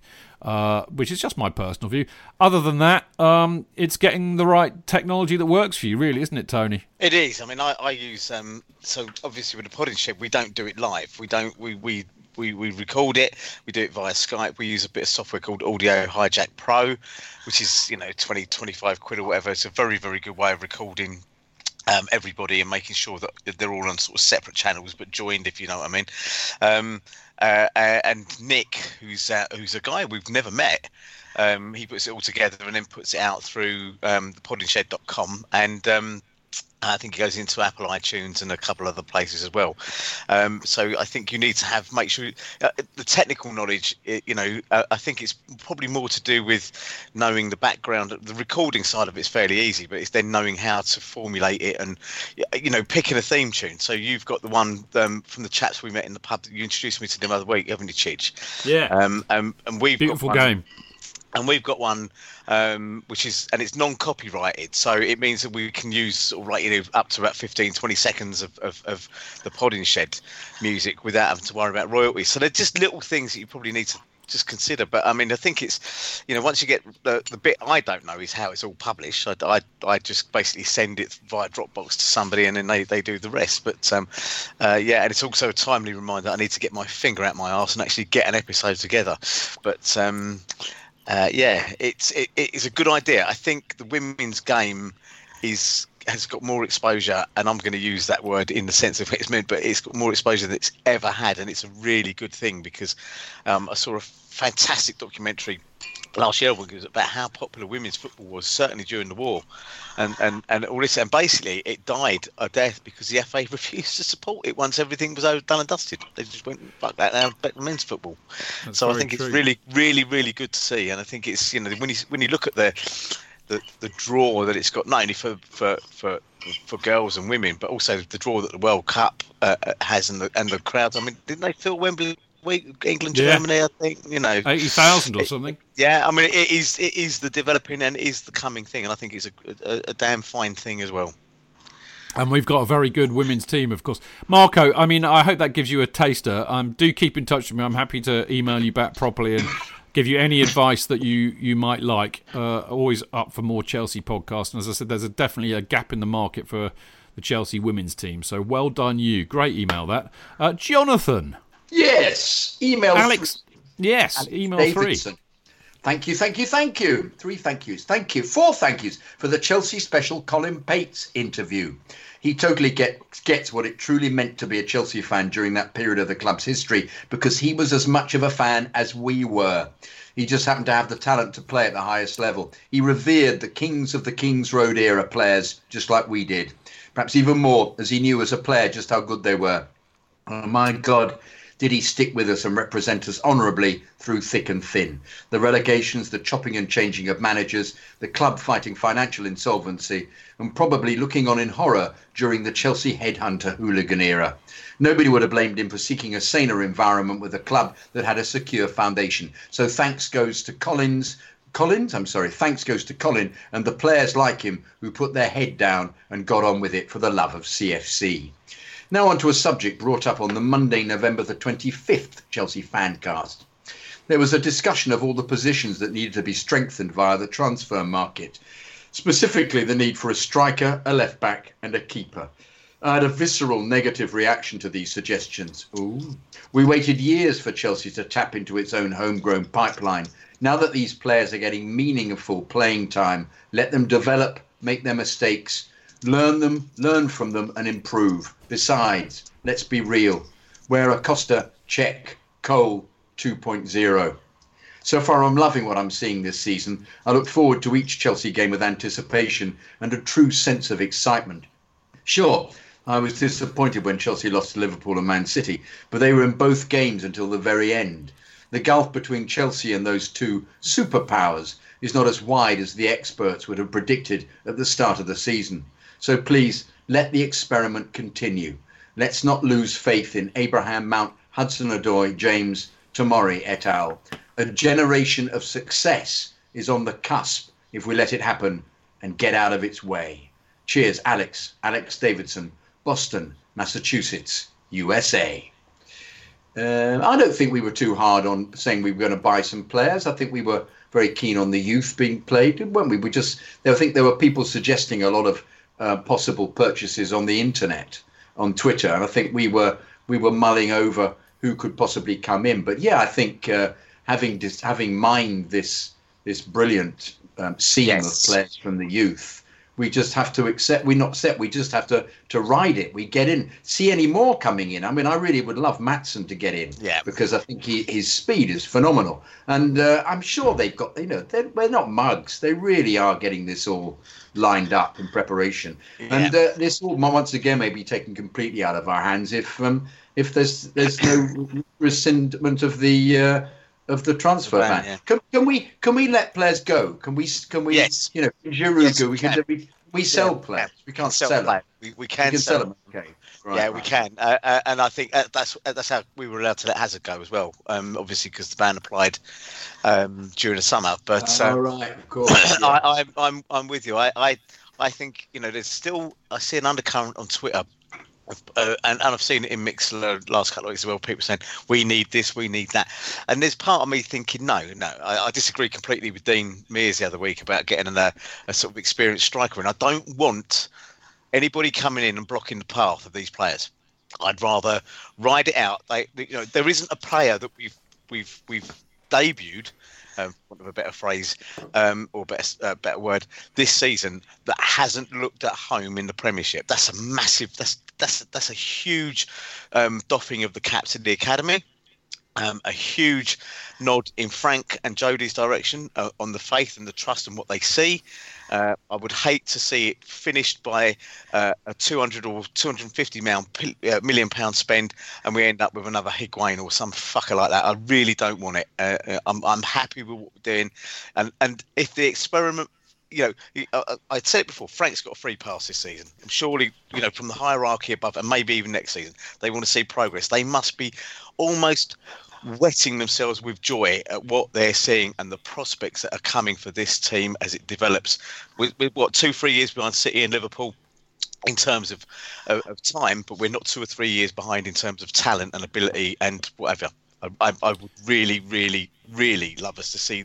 Let's keep this experiment going unless it fails dismally, and I don't think it is. I broadly agree with you both, and that's pretty much what we said last week. But I have a caveat on that, and that's, if we're short of anything, it's short of, at the moment, genuinely world-class players. I think Kante certainly, possibly Jorginho fits that bill. And what I would propose is the odd tweak here and there, because we will need to replace some of our older players. And then the choice is, what do you do? Do you go for somebody young? I mean, like, Chilwell's often talked about, and there's a lot of sense in that. Or do you go, do you tweak your side, add 1 or 2 experienced world-class players to lift the level of those who are already there? So I don't see it necessarily, Tony, as blocking the paths of talented youngsters. I see it as supplementing and complementing. Yeah, and I would make that clear. I'm not against that supplementary or complementary role. What I am against, and I always admired Pochettino because he actually said this, he would not buy players that would block the path. Absolutely right. And you know what? We were a disruptor model, Chich, when Roman took over, weren't we? We went in, we busted a duopoly between Manchester United and Arsenal. We got the enfant terrible of football in Jose Mourinho. It was a disruptor model, and it's worked massively successful. And I think this is our new disruptor model. This is us showing the rest of them a clean pair of heels and saying, this is what investment in your academy can do. And I admire Solskjaer because he's trying to do the same at United, but with, I think, less talented players. Yeah, I agree with that. Oh, well, this is a debate that will run and run and run, or if you're Jonathan, it will ron and ron and ron, I suspect. But there you go. Right. You're knocking them out of the park tonight, Chidge. Yeah, you tee them up, I'll knock them out of the park, mate. All right, okay, email 4, which I've deemed the email of the week. It's from Alex Duff. He says, Chidge, Kid, and whoever else is on the Fancaster. That would be the substitute, Alex. That would be Tony. Cheers. He says, I hope you're all doing well. I'm great myself. Excellent. However, I would be much better had it not been for those damned Irons this past weekend. Yes, absolutely right. Nevertheless, I thought I'd write you guys to express the thoughts and opinions of a Canadian Chelsea fan. Before I go any further, perhaps I should talk a little bit about how I became a Chelsea fan. I grew up in St John's, Newfoundland, which is the island directly across the Atlantic Ocean from the UK, but with much, much worse weather. This is very true. I remember seeing a film called The Shipping Forecast. Really? Yeah, do you know that with, what's his name? Kevin Spacey. Oh, yeah.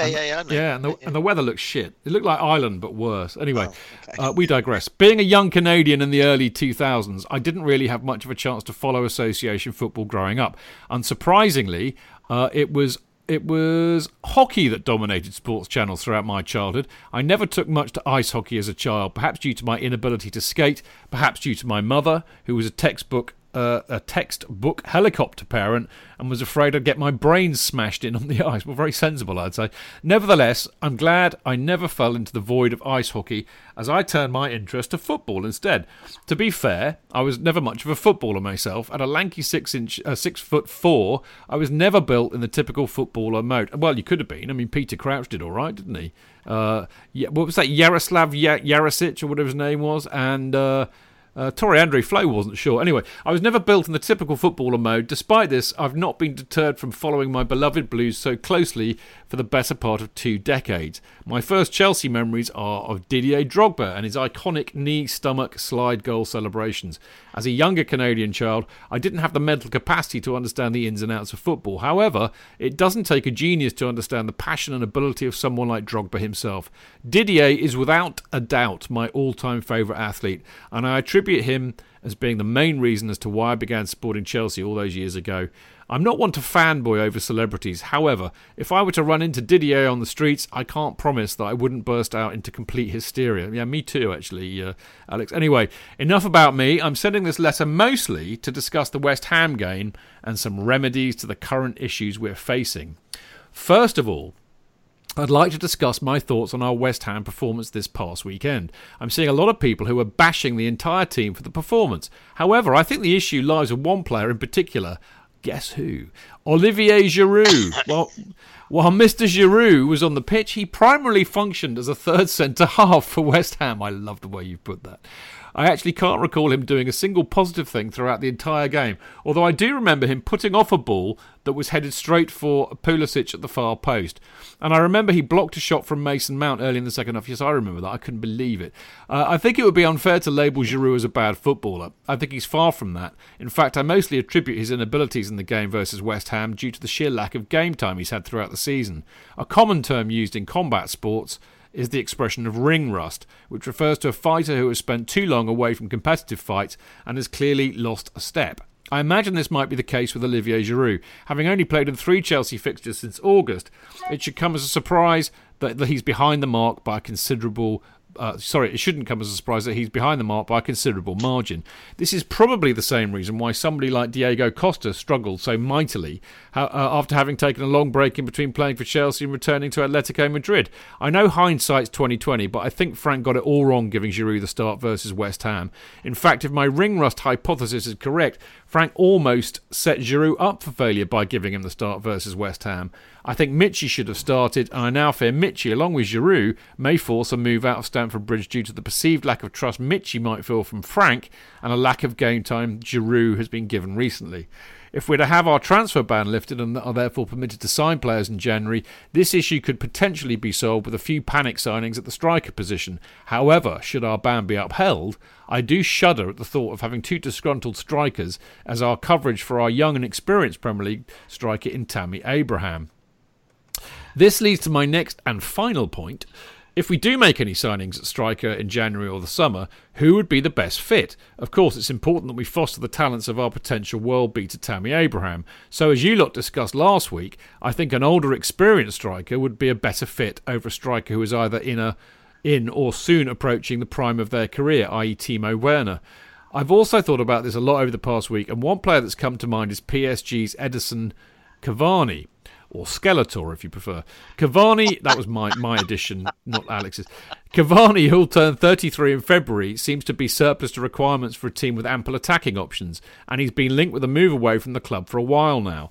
I think Cavani could be purchased for a song relative to other strikers, his level, and he would provide tactical flexibility unlike some of the other options.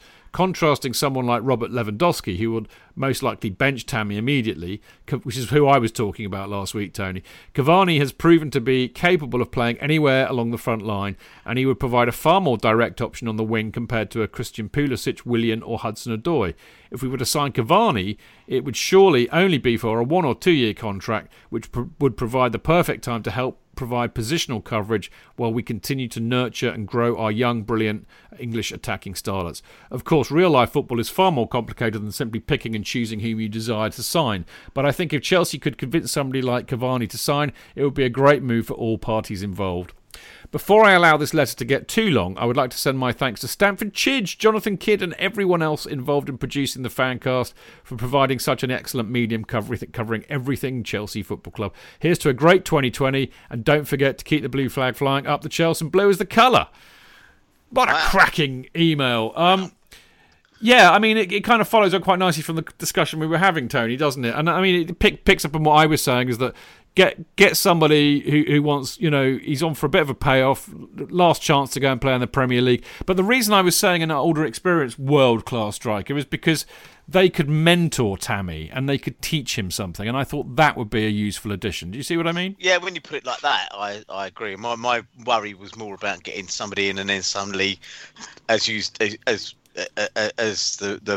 writer says, you suddenly find that you're benching Tammy because this other player's, demanding team time, etc. I think we've seen similar before, and I just think I'm so excited by what I'm seeing. I don't want to see anybody suddenly thinking, "Well, crikey, I've put everything in, I've done everything right, and yet they still want to go out and spend X million pounds on to get another player in." But Cavani is an interesting choice. It is an interesting choice because I think he is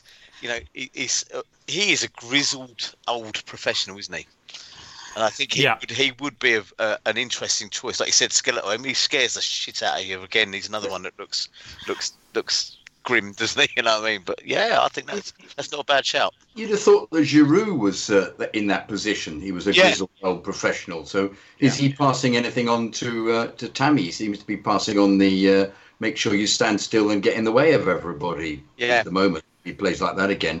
Now, I would think the opposite. I think they should get a decent Premier League striker who is 26, 27, who will just be a kind of foil to Tammy. So Tammy, we've established Tammy's the main man, but you've got somebody of great pace and who can fill in when they're short, as who? Like who? Indeed, I don't know. Perhaps go back to their original thing of buying one of the Bournemouth guys, or buy Callum Wilson. Yeah, or somebody that's on the fringes of the England squad, who's a decentish player, who's just speedy. Because you need to play Frank's Harry way, Kane. You need a yes. See if he's interested. I'm not sure he's good enough. Who's the chap who plays for Wolves? He's an absolute beast of a player, like I want to say Traore or something like that. He's blimey. Traore's just that. Giotto. One of them is a Jimenez. Absolute Jimenez. Beast. Yeah. But yeah, I think it's a fair point. But I still think there's something in Batshuayi, but you need a third anyway. Either way, you still need a third. Yeah. But then cracking email. They've got their eye on playing in Germany or something. Who's a sort of third striker or something, or somebody who can do the job. Somebody who will just put pressure on, but also then it won't be embarrassing if they're picked and they don't deliver. Because clearly that he has got a problem with both Batshuayi and Giroud. It's obvious. Oh, yeah, well, we think so anyway. All right, look, good email. Next one, Jonathan, with a picture attached. It's from Kunle Anjuran. Hello, Kunle. Hello, Chidge and Jonathan. Chidge, great to meet you in person at the Cock before the Leicester game in August. And there's a picture, which I have to say doesn't make great listening for the Chelsea Fancast. But there's the picture. And Chidge, you are enjoying yourself in a white T-shirt, and I think you're a bit slimmer now. And you're laughing at Dan. Is that Dan there on the right? No, it's not Dan. Who is it? No, it's like one of those Stone Cold Steve Austin things, isn't it? Yeah. I from left to right. Sorry for those of you listening in black and white. Ken Barkway is there. Martin Wickham. Yeah. Julie and her sister, lovely Julie O and her sister. The Kaiser's there, Tony, isn't he? In the middle. Yeah, he is. He's photobombed you anonymously to steal Johnny. Johnny Dyer, and then me. There we go. Yeah, and Dan. Fantastic. Kunle, lovely to meet you too, mate. Hope you get over again soon, man, because it was great. Sorry, I wasn't there. I've let you down again. Sorry. No, you haven't. You have other stuff to do on a match day, mate. But I wish these people could be here every week. It would be great fun. Anyway. Thanks for the email, Kunle, and I hope we get to see you again soon. Right, last email of the week from somebody actually, funny enough, I did see in the Cock. It's from Graham Harvey, or Blind Lemon Harvey on Twitter, who is an absolutely lovely bloke. Hi, Chidge, Jonathan, and selected individual. There's a theme here, Tony. Have you noticed this? I wonder how much editing's gone on here, but yes, I know Graham as well. He's a very, very nice chap. He's a very nice man. Very nice man. I think I prefer selected individual rather than substitute. How about selected substitute? No, Jake, I'm not having it. Do you know what? The reason for this, of course, is they were all listening last week, and by that time I hadn't done the schedule, so I didn't know who else was going to be on, you see. So that's why they're all a bit hedging their bets. So there you go. Anyway, hi, Chidge, Jonathan and selected individual. Just a short 2-point email. 1. For those going to the Villa game on Wednesday, it's a 7:30 kickoff. It is indeed. 2. Thank you, Chidge, for taking the time to go through the Who Knows Wins app on Saturday. I hope to take part next week. I hope you do, Graham. It'd be great fun if you do. Keep up the good work, Graham. Blind Lemon Harvey, supporting the Blues since 1969. There you go. Lovely little email to round off. Right, that's it for all the emails this week. We do love getting them, as you know. We'll always do our best to read them out. So if you want to email us, send it to chelseafancast@gmail.com, and do try and get it in by at least Monday morning at the absolute latest. Otherwise, it'll miss the cut. Now, part 4, final part. We're going to have a look ahead to Wednesday night, tomorrow night's home match against another Claret and Blue team, Aston Villa, and also the return of John Terry.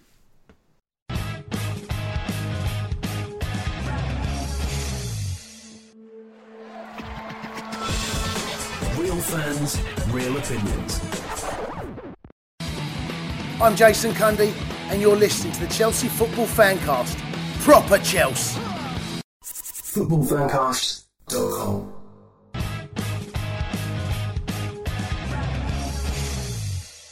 Welcome back. I'm Stanford Chidge, and you are listening to the Chelsea Fancast with me and Tony Glover.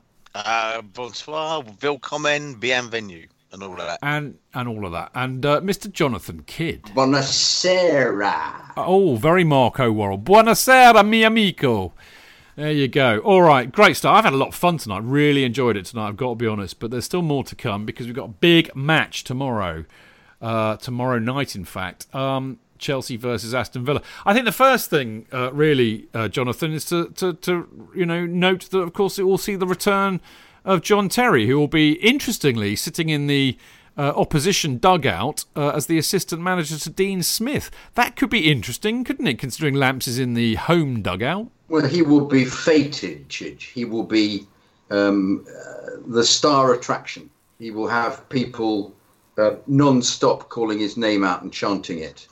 The John Terry song will be sung over and over again because he and Lamps are the two great players of the past few years, and he deserves every ounce of adulation that he gets. So I'm expecting a huge display of emotion, as always, because of everything he achieved with the club. Wonderful, wonderful player. And it's interesting to see what he's achieving with Villa, whether he's helping them from a defensive point of view and whether he'll eventually return to the club as an assistant. I don't quite see where he'd fit in at the moment. So he may have his own destiny to forge, going off to other clubs. But it'll be. Let's hope that his coaching skills don't extend to giving them a victory like the other. So we've got 2 losses to Claret and Blue teams. We have to win because we've got to dispel this previous experience as a blip. We can't be losing 2 in a row or drawing. We've got to. Well, it'll be 3 in a row if we lose this one in the league, won't it? Yeah, of course it will. Of course it will. Yeah. Anyway, Tony, what do you think about JT coming back? Well, it's marvellous, isn't it? I mean, is it his first time back, I think, since he left? In an official capacity. In any sort of official capacity? Yeah, I think he might have popped in for the odd game now and again, actually. Yeah, I mean, he has. I've seen him. Yeah. Lynn and Ron have said hello to him. Right. Yeah. Right. And I think I think it's fantastic. Of course, you'll get a massive welcome because we do tend to have a nice way of welcoming ex-players back, don't we? We do. We're not Arsenal. That's what I'll say on that Spurs. We're not at all. No, well, I mean, sadly, I presume you're not going tomorrow, right? Oh, me? I am, yeah. Yeah. No, I'm up oh, you are going? Yeah. I'm fair play. Tomorrow night, yep. Well, you and Jonathan are lucky bastards because I can't go tomorrow because I work in Southampton till 6 o'clock on a Wednesday and I can't bunk out of work, so I shall be missing it, which is a great shame. Very upset about that. But there you go. So do give JT a big load of love from me. I'm sure he'll be delighted to know that he's getting it. Now, as I've been as busy as a busy bee today, I didn't see Frank's presser, so I have no idea on the fitness or otherwise of Tammy Abraham. Do either of you know if he's likely to make the first 11 tomorrow? Frank was fairly confident in what I'd seen. He said there's still some pain there and what have you, but they were sort of reasonably confident that he'd be okay. It just depends. I think he made mention of the fact that if he was in pain or if there was any risk of making it worse, then they probably wouldn't play him. So I would fully expect to see Batshuayi then getting the nod tomorrow night. I don't think we'll see Mr. Giroud in a Chelsea shirt again. You really don't? No, I don't. Honestly, I think Frank would have seen enough of that to say, we'd agreed you're going to go in January, and you're going. I really do. Yeah, I think he'll be as ruthless with Giroud. I agree, Tony. As he was with Luiz, but not from a troublemaker in a dressing room. I think he'll just say, "Listen, we've got to move on from you," and that's that. Yeah, I agree completely. Yeah. I think. Well, I don't think we're going to see Giroud again. No.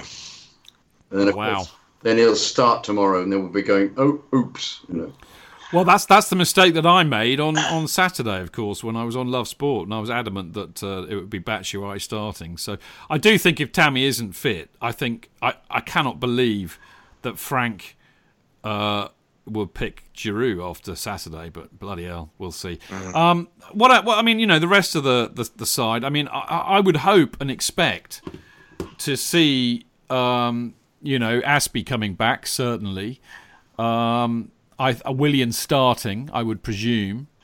So again, the issue really revolves around, you know, do you start Kovacic, Jorginho, and Kante in midfield, and then where does that leave Mount? And I think this is an interesting discussion to be had, because, you know, whilst we all acknowledge that Kante is our only genuinely world class player, Mount, to me, seems fundamental to the way that this side plays, because of the energy that he brings, the dynamism he brings, the pressing that he brings. He gets that team going, and the work that he does off the ball, I think, is, you know, you don't see it. And I think this is why a lot of the Muppets on Twitter don't get it, because, you know, they only see it on TV, so they just see what the director sees. So if you're not on the ball, then you don't exist.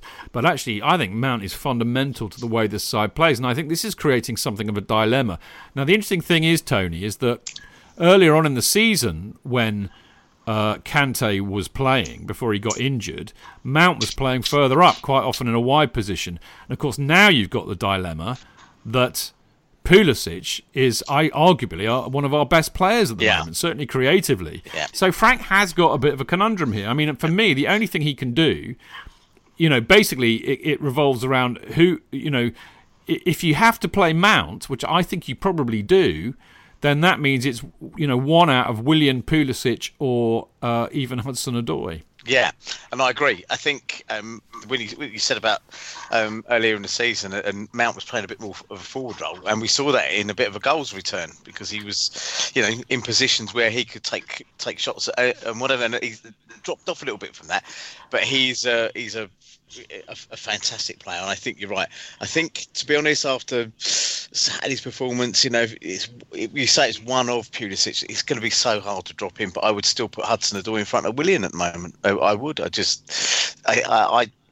don't know. I just wonder if Willian is also being shuffled towards, maybe not in January, but maybe next, you know, the end of this season, being shuffled towards the exit. I don't know. I'm not convinced, actually. I think Willian is top banana for Frank, because he's doing so much work coming back into defence. Yeah. Whereas I think Odoi actually is the disappointment at the moment for me. Well, I think you should temper that a bit, JK, because he's coming back from a very nasty injury. Yeah, he's not really had a full. He hasn't had a full 90 minutes, I don't think, since he's come back. As he's had bits and pieces here and there. So I think we've sat there, JK. We've been on this show together and criticised previous regimes that seem to willingly rush players back and then risk them even more. I think if the attitude has changed in order to bring them back slowly, you know, Loftus-Cheek hasn't even got a look in, and yet he's in training and everything like that. He's very injured though, Loftus-Cheek. Well, yeah, it's a similar injury to what. Really only just coming back. I don't think it is. You know, I think Ruben's injury was worse than Hudson-Odoi's. The point I'm saying, the point still stands. If we're not rushing players back, that's a good thing. That's a good totally thing. Agree. Totally agree. You know, it's just a personal opinion. I think maybe Willian, you know, Hudson-Odoi, I think it's unfair to get on him and say he's disappointed when he's only had 20 minutes and whatever. I agree with that. Far, you know. Yeah, I agree with that totally. I think you need to give him time and ease him back in. He's clearly got talent to burn, but, you know, you can't expect. He's also a kid. You can't expect him to just come straight back at the level that he was beginning to show last season, particularly after an injury like that. I mean, I think this is an interesting point, JK. Actually, when you get an injury like that, where basically did his Achilles, and there was no, you know, it was off the ball. There was nobody near him. From what I understand, that injury is a real fucker to get over. Not because it's the actual extent of the injury. It's a psychologically difficult injury to get over because you don't know how it happened. No. So you're always worried that it might happen again. It's a really kind of, you know, it doesn't really make sense, but that's what people think. Whereas if somebody, you know, tackles you, you know, and snaps your leg, you know that it wasn't your fault and that was just an accident and that can happen. And you can find them and you can get retribution. Well, yeah, there is that as well. But, you know, when it happens and it's off the ball, you have that element of doubt in your mind. Will it happen again? So it's a very difficult injury to get over psychologically. So we need to be a bit gentle with Hudson-Odoi. I'm sure he will bounce back. And, I mean, he's so young. He's only, 19? 19, I mean, you know, 19. There's plenty of time. All right, talking of bouncing back, I mean, as Jonathan was so rightly saying a minute ago, Chelsea absolutely have to bounce back in this game because, you know, whilst we are all very much of the opinion that what will be this season, what will be so far is all rather good because we're still in fourth. But what happened at the weekend, I think, is a bit worrying because Spurs with Mourinho have now won 2 games back-to-back, and they're now fifth. They're only 6 points behind us. Arsenal are 7 points behind us. And Wolves and Sheffield, you know, you can't write them off too. I think that suddenly, with Arsenal and Spurs ditching their managers, I think we may now have a fight for top 4 on our hands, whereas a couple of weeks ago it was looking like a shoo-in. I mean, I know it's early days. So we can't really afford to be dropping too many points, JK, can we? No, well, if you remember before when we had that run of matches and I said, why can't we win all of them? And everybody slightly poo-pooed it, and we proceeded to do so. Yeah. And I would have included West Ham as being one we should win easily. Yeah, I agree. Tomorrow night is one we should win easily. But I'm having slight doubts. You're a bit wad. Well, if we let's say we play our best 11, yes, all right? Yes. I mean, look, Villa are 15th. No, I agree. They've won 4, drawn 3, lost 7. Yeah. I mean, here's an interesting thing. I mean, you'll know this because I put it in the script. I kind of highlighted out of all their Premier League games this season, every time they played a big team away, they've lost. So they lost to Spurs 3-1. They lost to Arsenal 3-2. They obviously lost to City 3-0. They lost to Wolves, not a big team but doing very well, 2-1. And they drew with United, arguably a shit team, but you know what I mean. So, you know, if you were a betting man, Chelsea are probably going to be very much odds on to win this, I would have thought. Yes. Yeah, with our best team, we'll be too strong for them. But once again, we have to score when we're on top, which is more likely to happen with Batshuayi or Tammy. Obviously more with Tammy if he's not injured. But clearly, if you have Giroud up there, we're not going to do it. So unless we're very fortunate. But yeah, with the best team, I don't think Mount's going to get in. I think he'll play the 3 of them, Kante, Jorginho and Kovacic, and Pulisic, and he'll bring Mount on in the second half. That's my view. Start with Willian, basically. Yeah. I don't think Willian gets replaced because he's too dangerous. Even playing, coming on a sub and playing half cock, he was still so superior to Pedro and got so many good crosses on that we were just inept at dealing with. We just didn't put them in the net. We should have scored one of those at least towards the end of the game because we were so in command. We were so on top. Yeah, I mean, I think Villa are their record this season doesn't back it up in a sense because they are where they are in the table for a reason. They're 15th. They're only 3 points off the relegation zone. But they've got the makings of a half-decent team. I mean, Grealish, I think, is a superb player, Tony. McGinn got a real knack of scoring goals from midfield. I think Tyrone Mings is a half-decent centre-back who'll get better if JT's teaching him a thing or two. And Heaton's a decent goalkeeper. So it won't be a pushover, mate. No. After West Ham, I'd like to think that Frank and the team would be thinking exactly what you just said. Grealish, I think, is a fantastic player. How he's been overlooked for England, I honestly, it is beyond me. He's shown real character as well to come through some of the stuff that's happened. Yeah, totally right.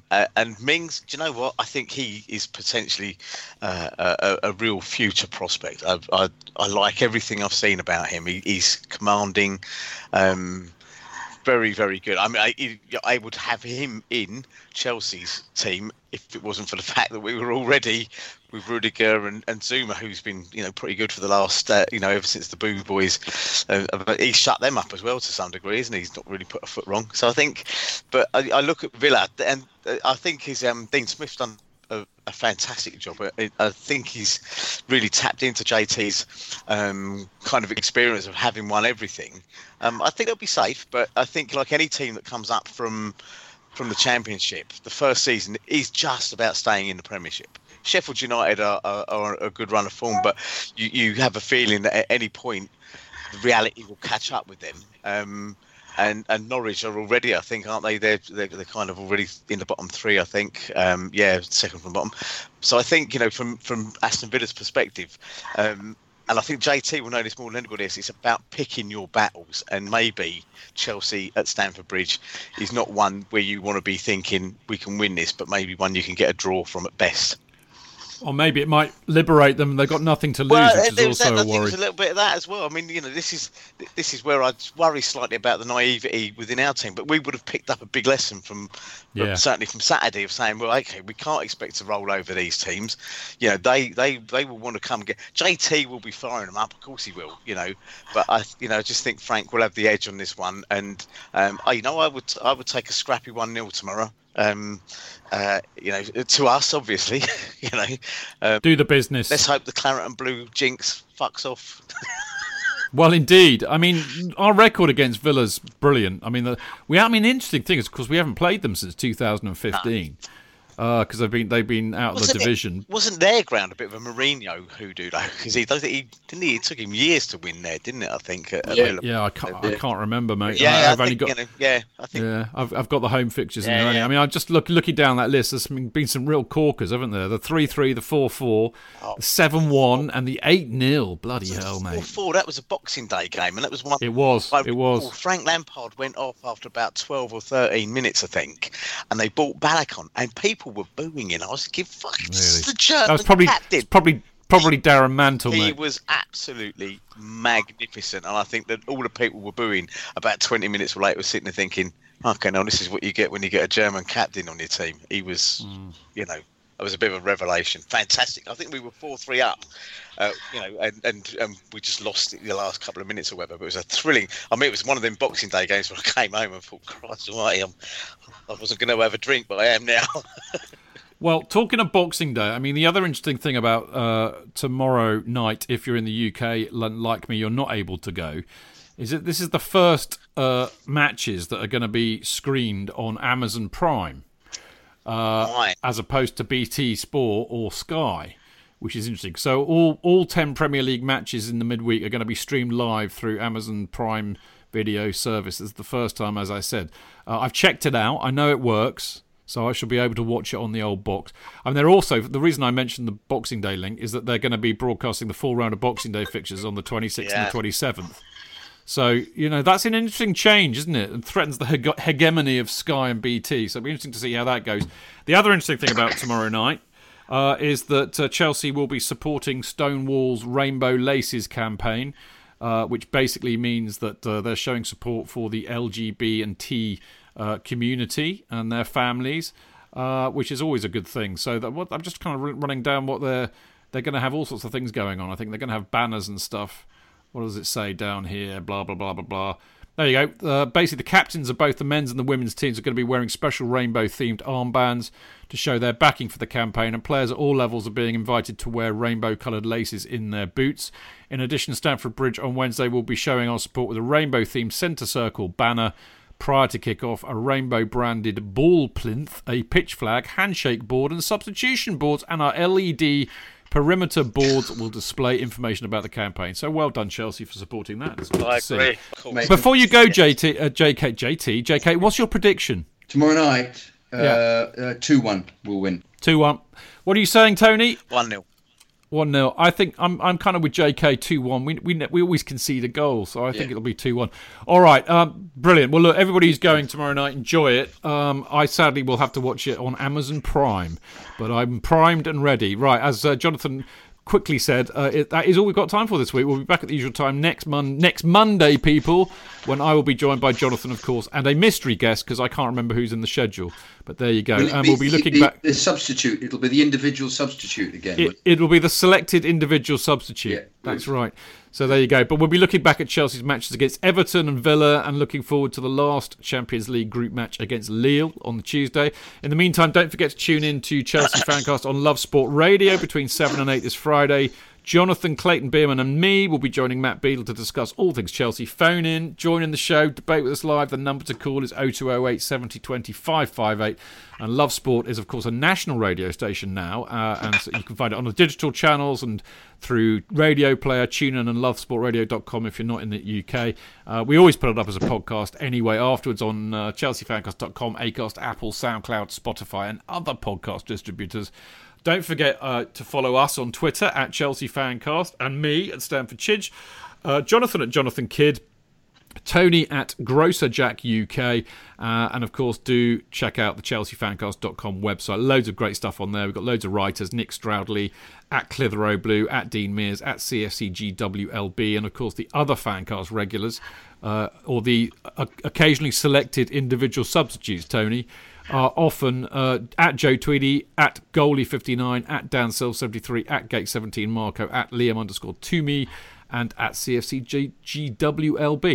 Finally, a big thank you to Dane Whittle, who, of course, runs our Instagram account, puts up loads of content on there at Chelsea Fancast on Instagram, so do make sure you check that out. Right, that's it. I've already said cheerio to Jonathan, who had to go to Tesco's. Why, I don't know, but he has. So there we go. Tony, it's just you and me left, mate. Last man standing. That's JK all over. Rock and roll, isn't it? Absolutely. Yeah. He is. He's rock and roll. He's right on the edge, isn't he?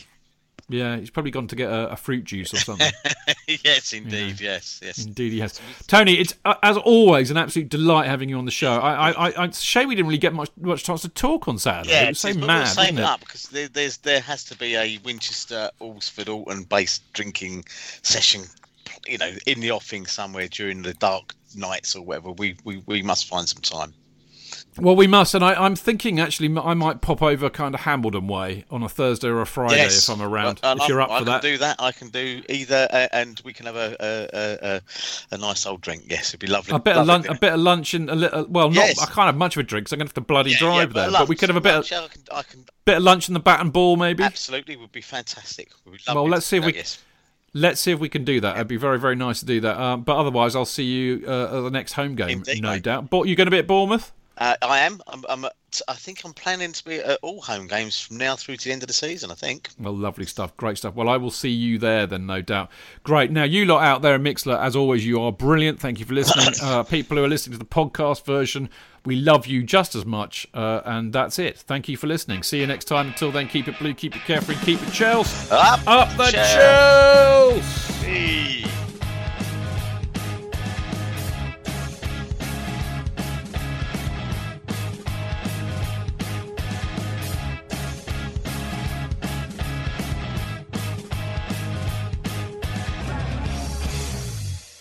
The TalkSport Fan Network is proudly teaming up with 3 for Mental Health Awareness Week this year.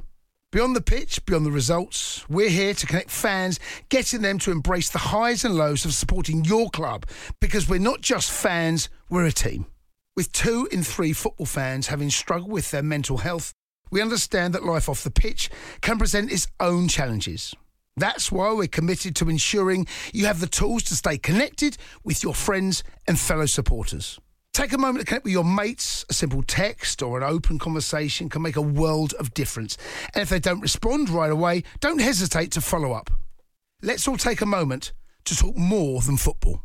It's the 90th minute. All your mates around. You've got your McNuggets share boxes ready to go. Your mates already got booked for double dipping, and you steal the last nugget, snatching all 3 points. Perfect. Order McDelivery now on the McDonald's app. You in? At participating restaurants, 18 plus, serving times, delivery fee and terms apply. See mcdonalds.com.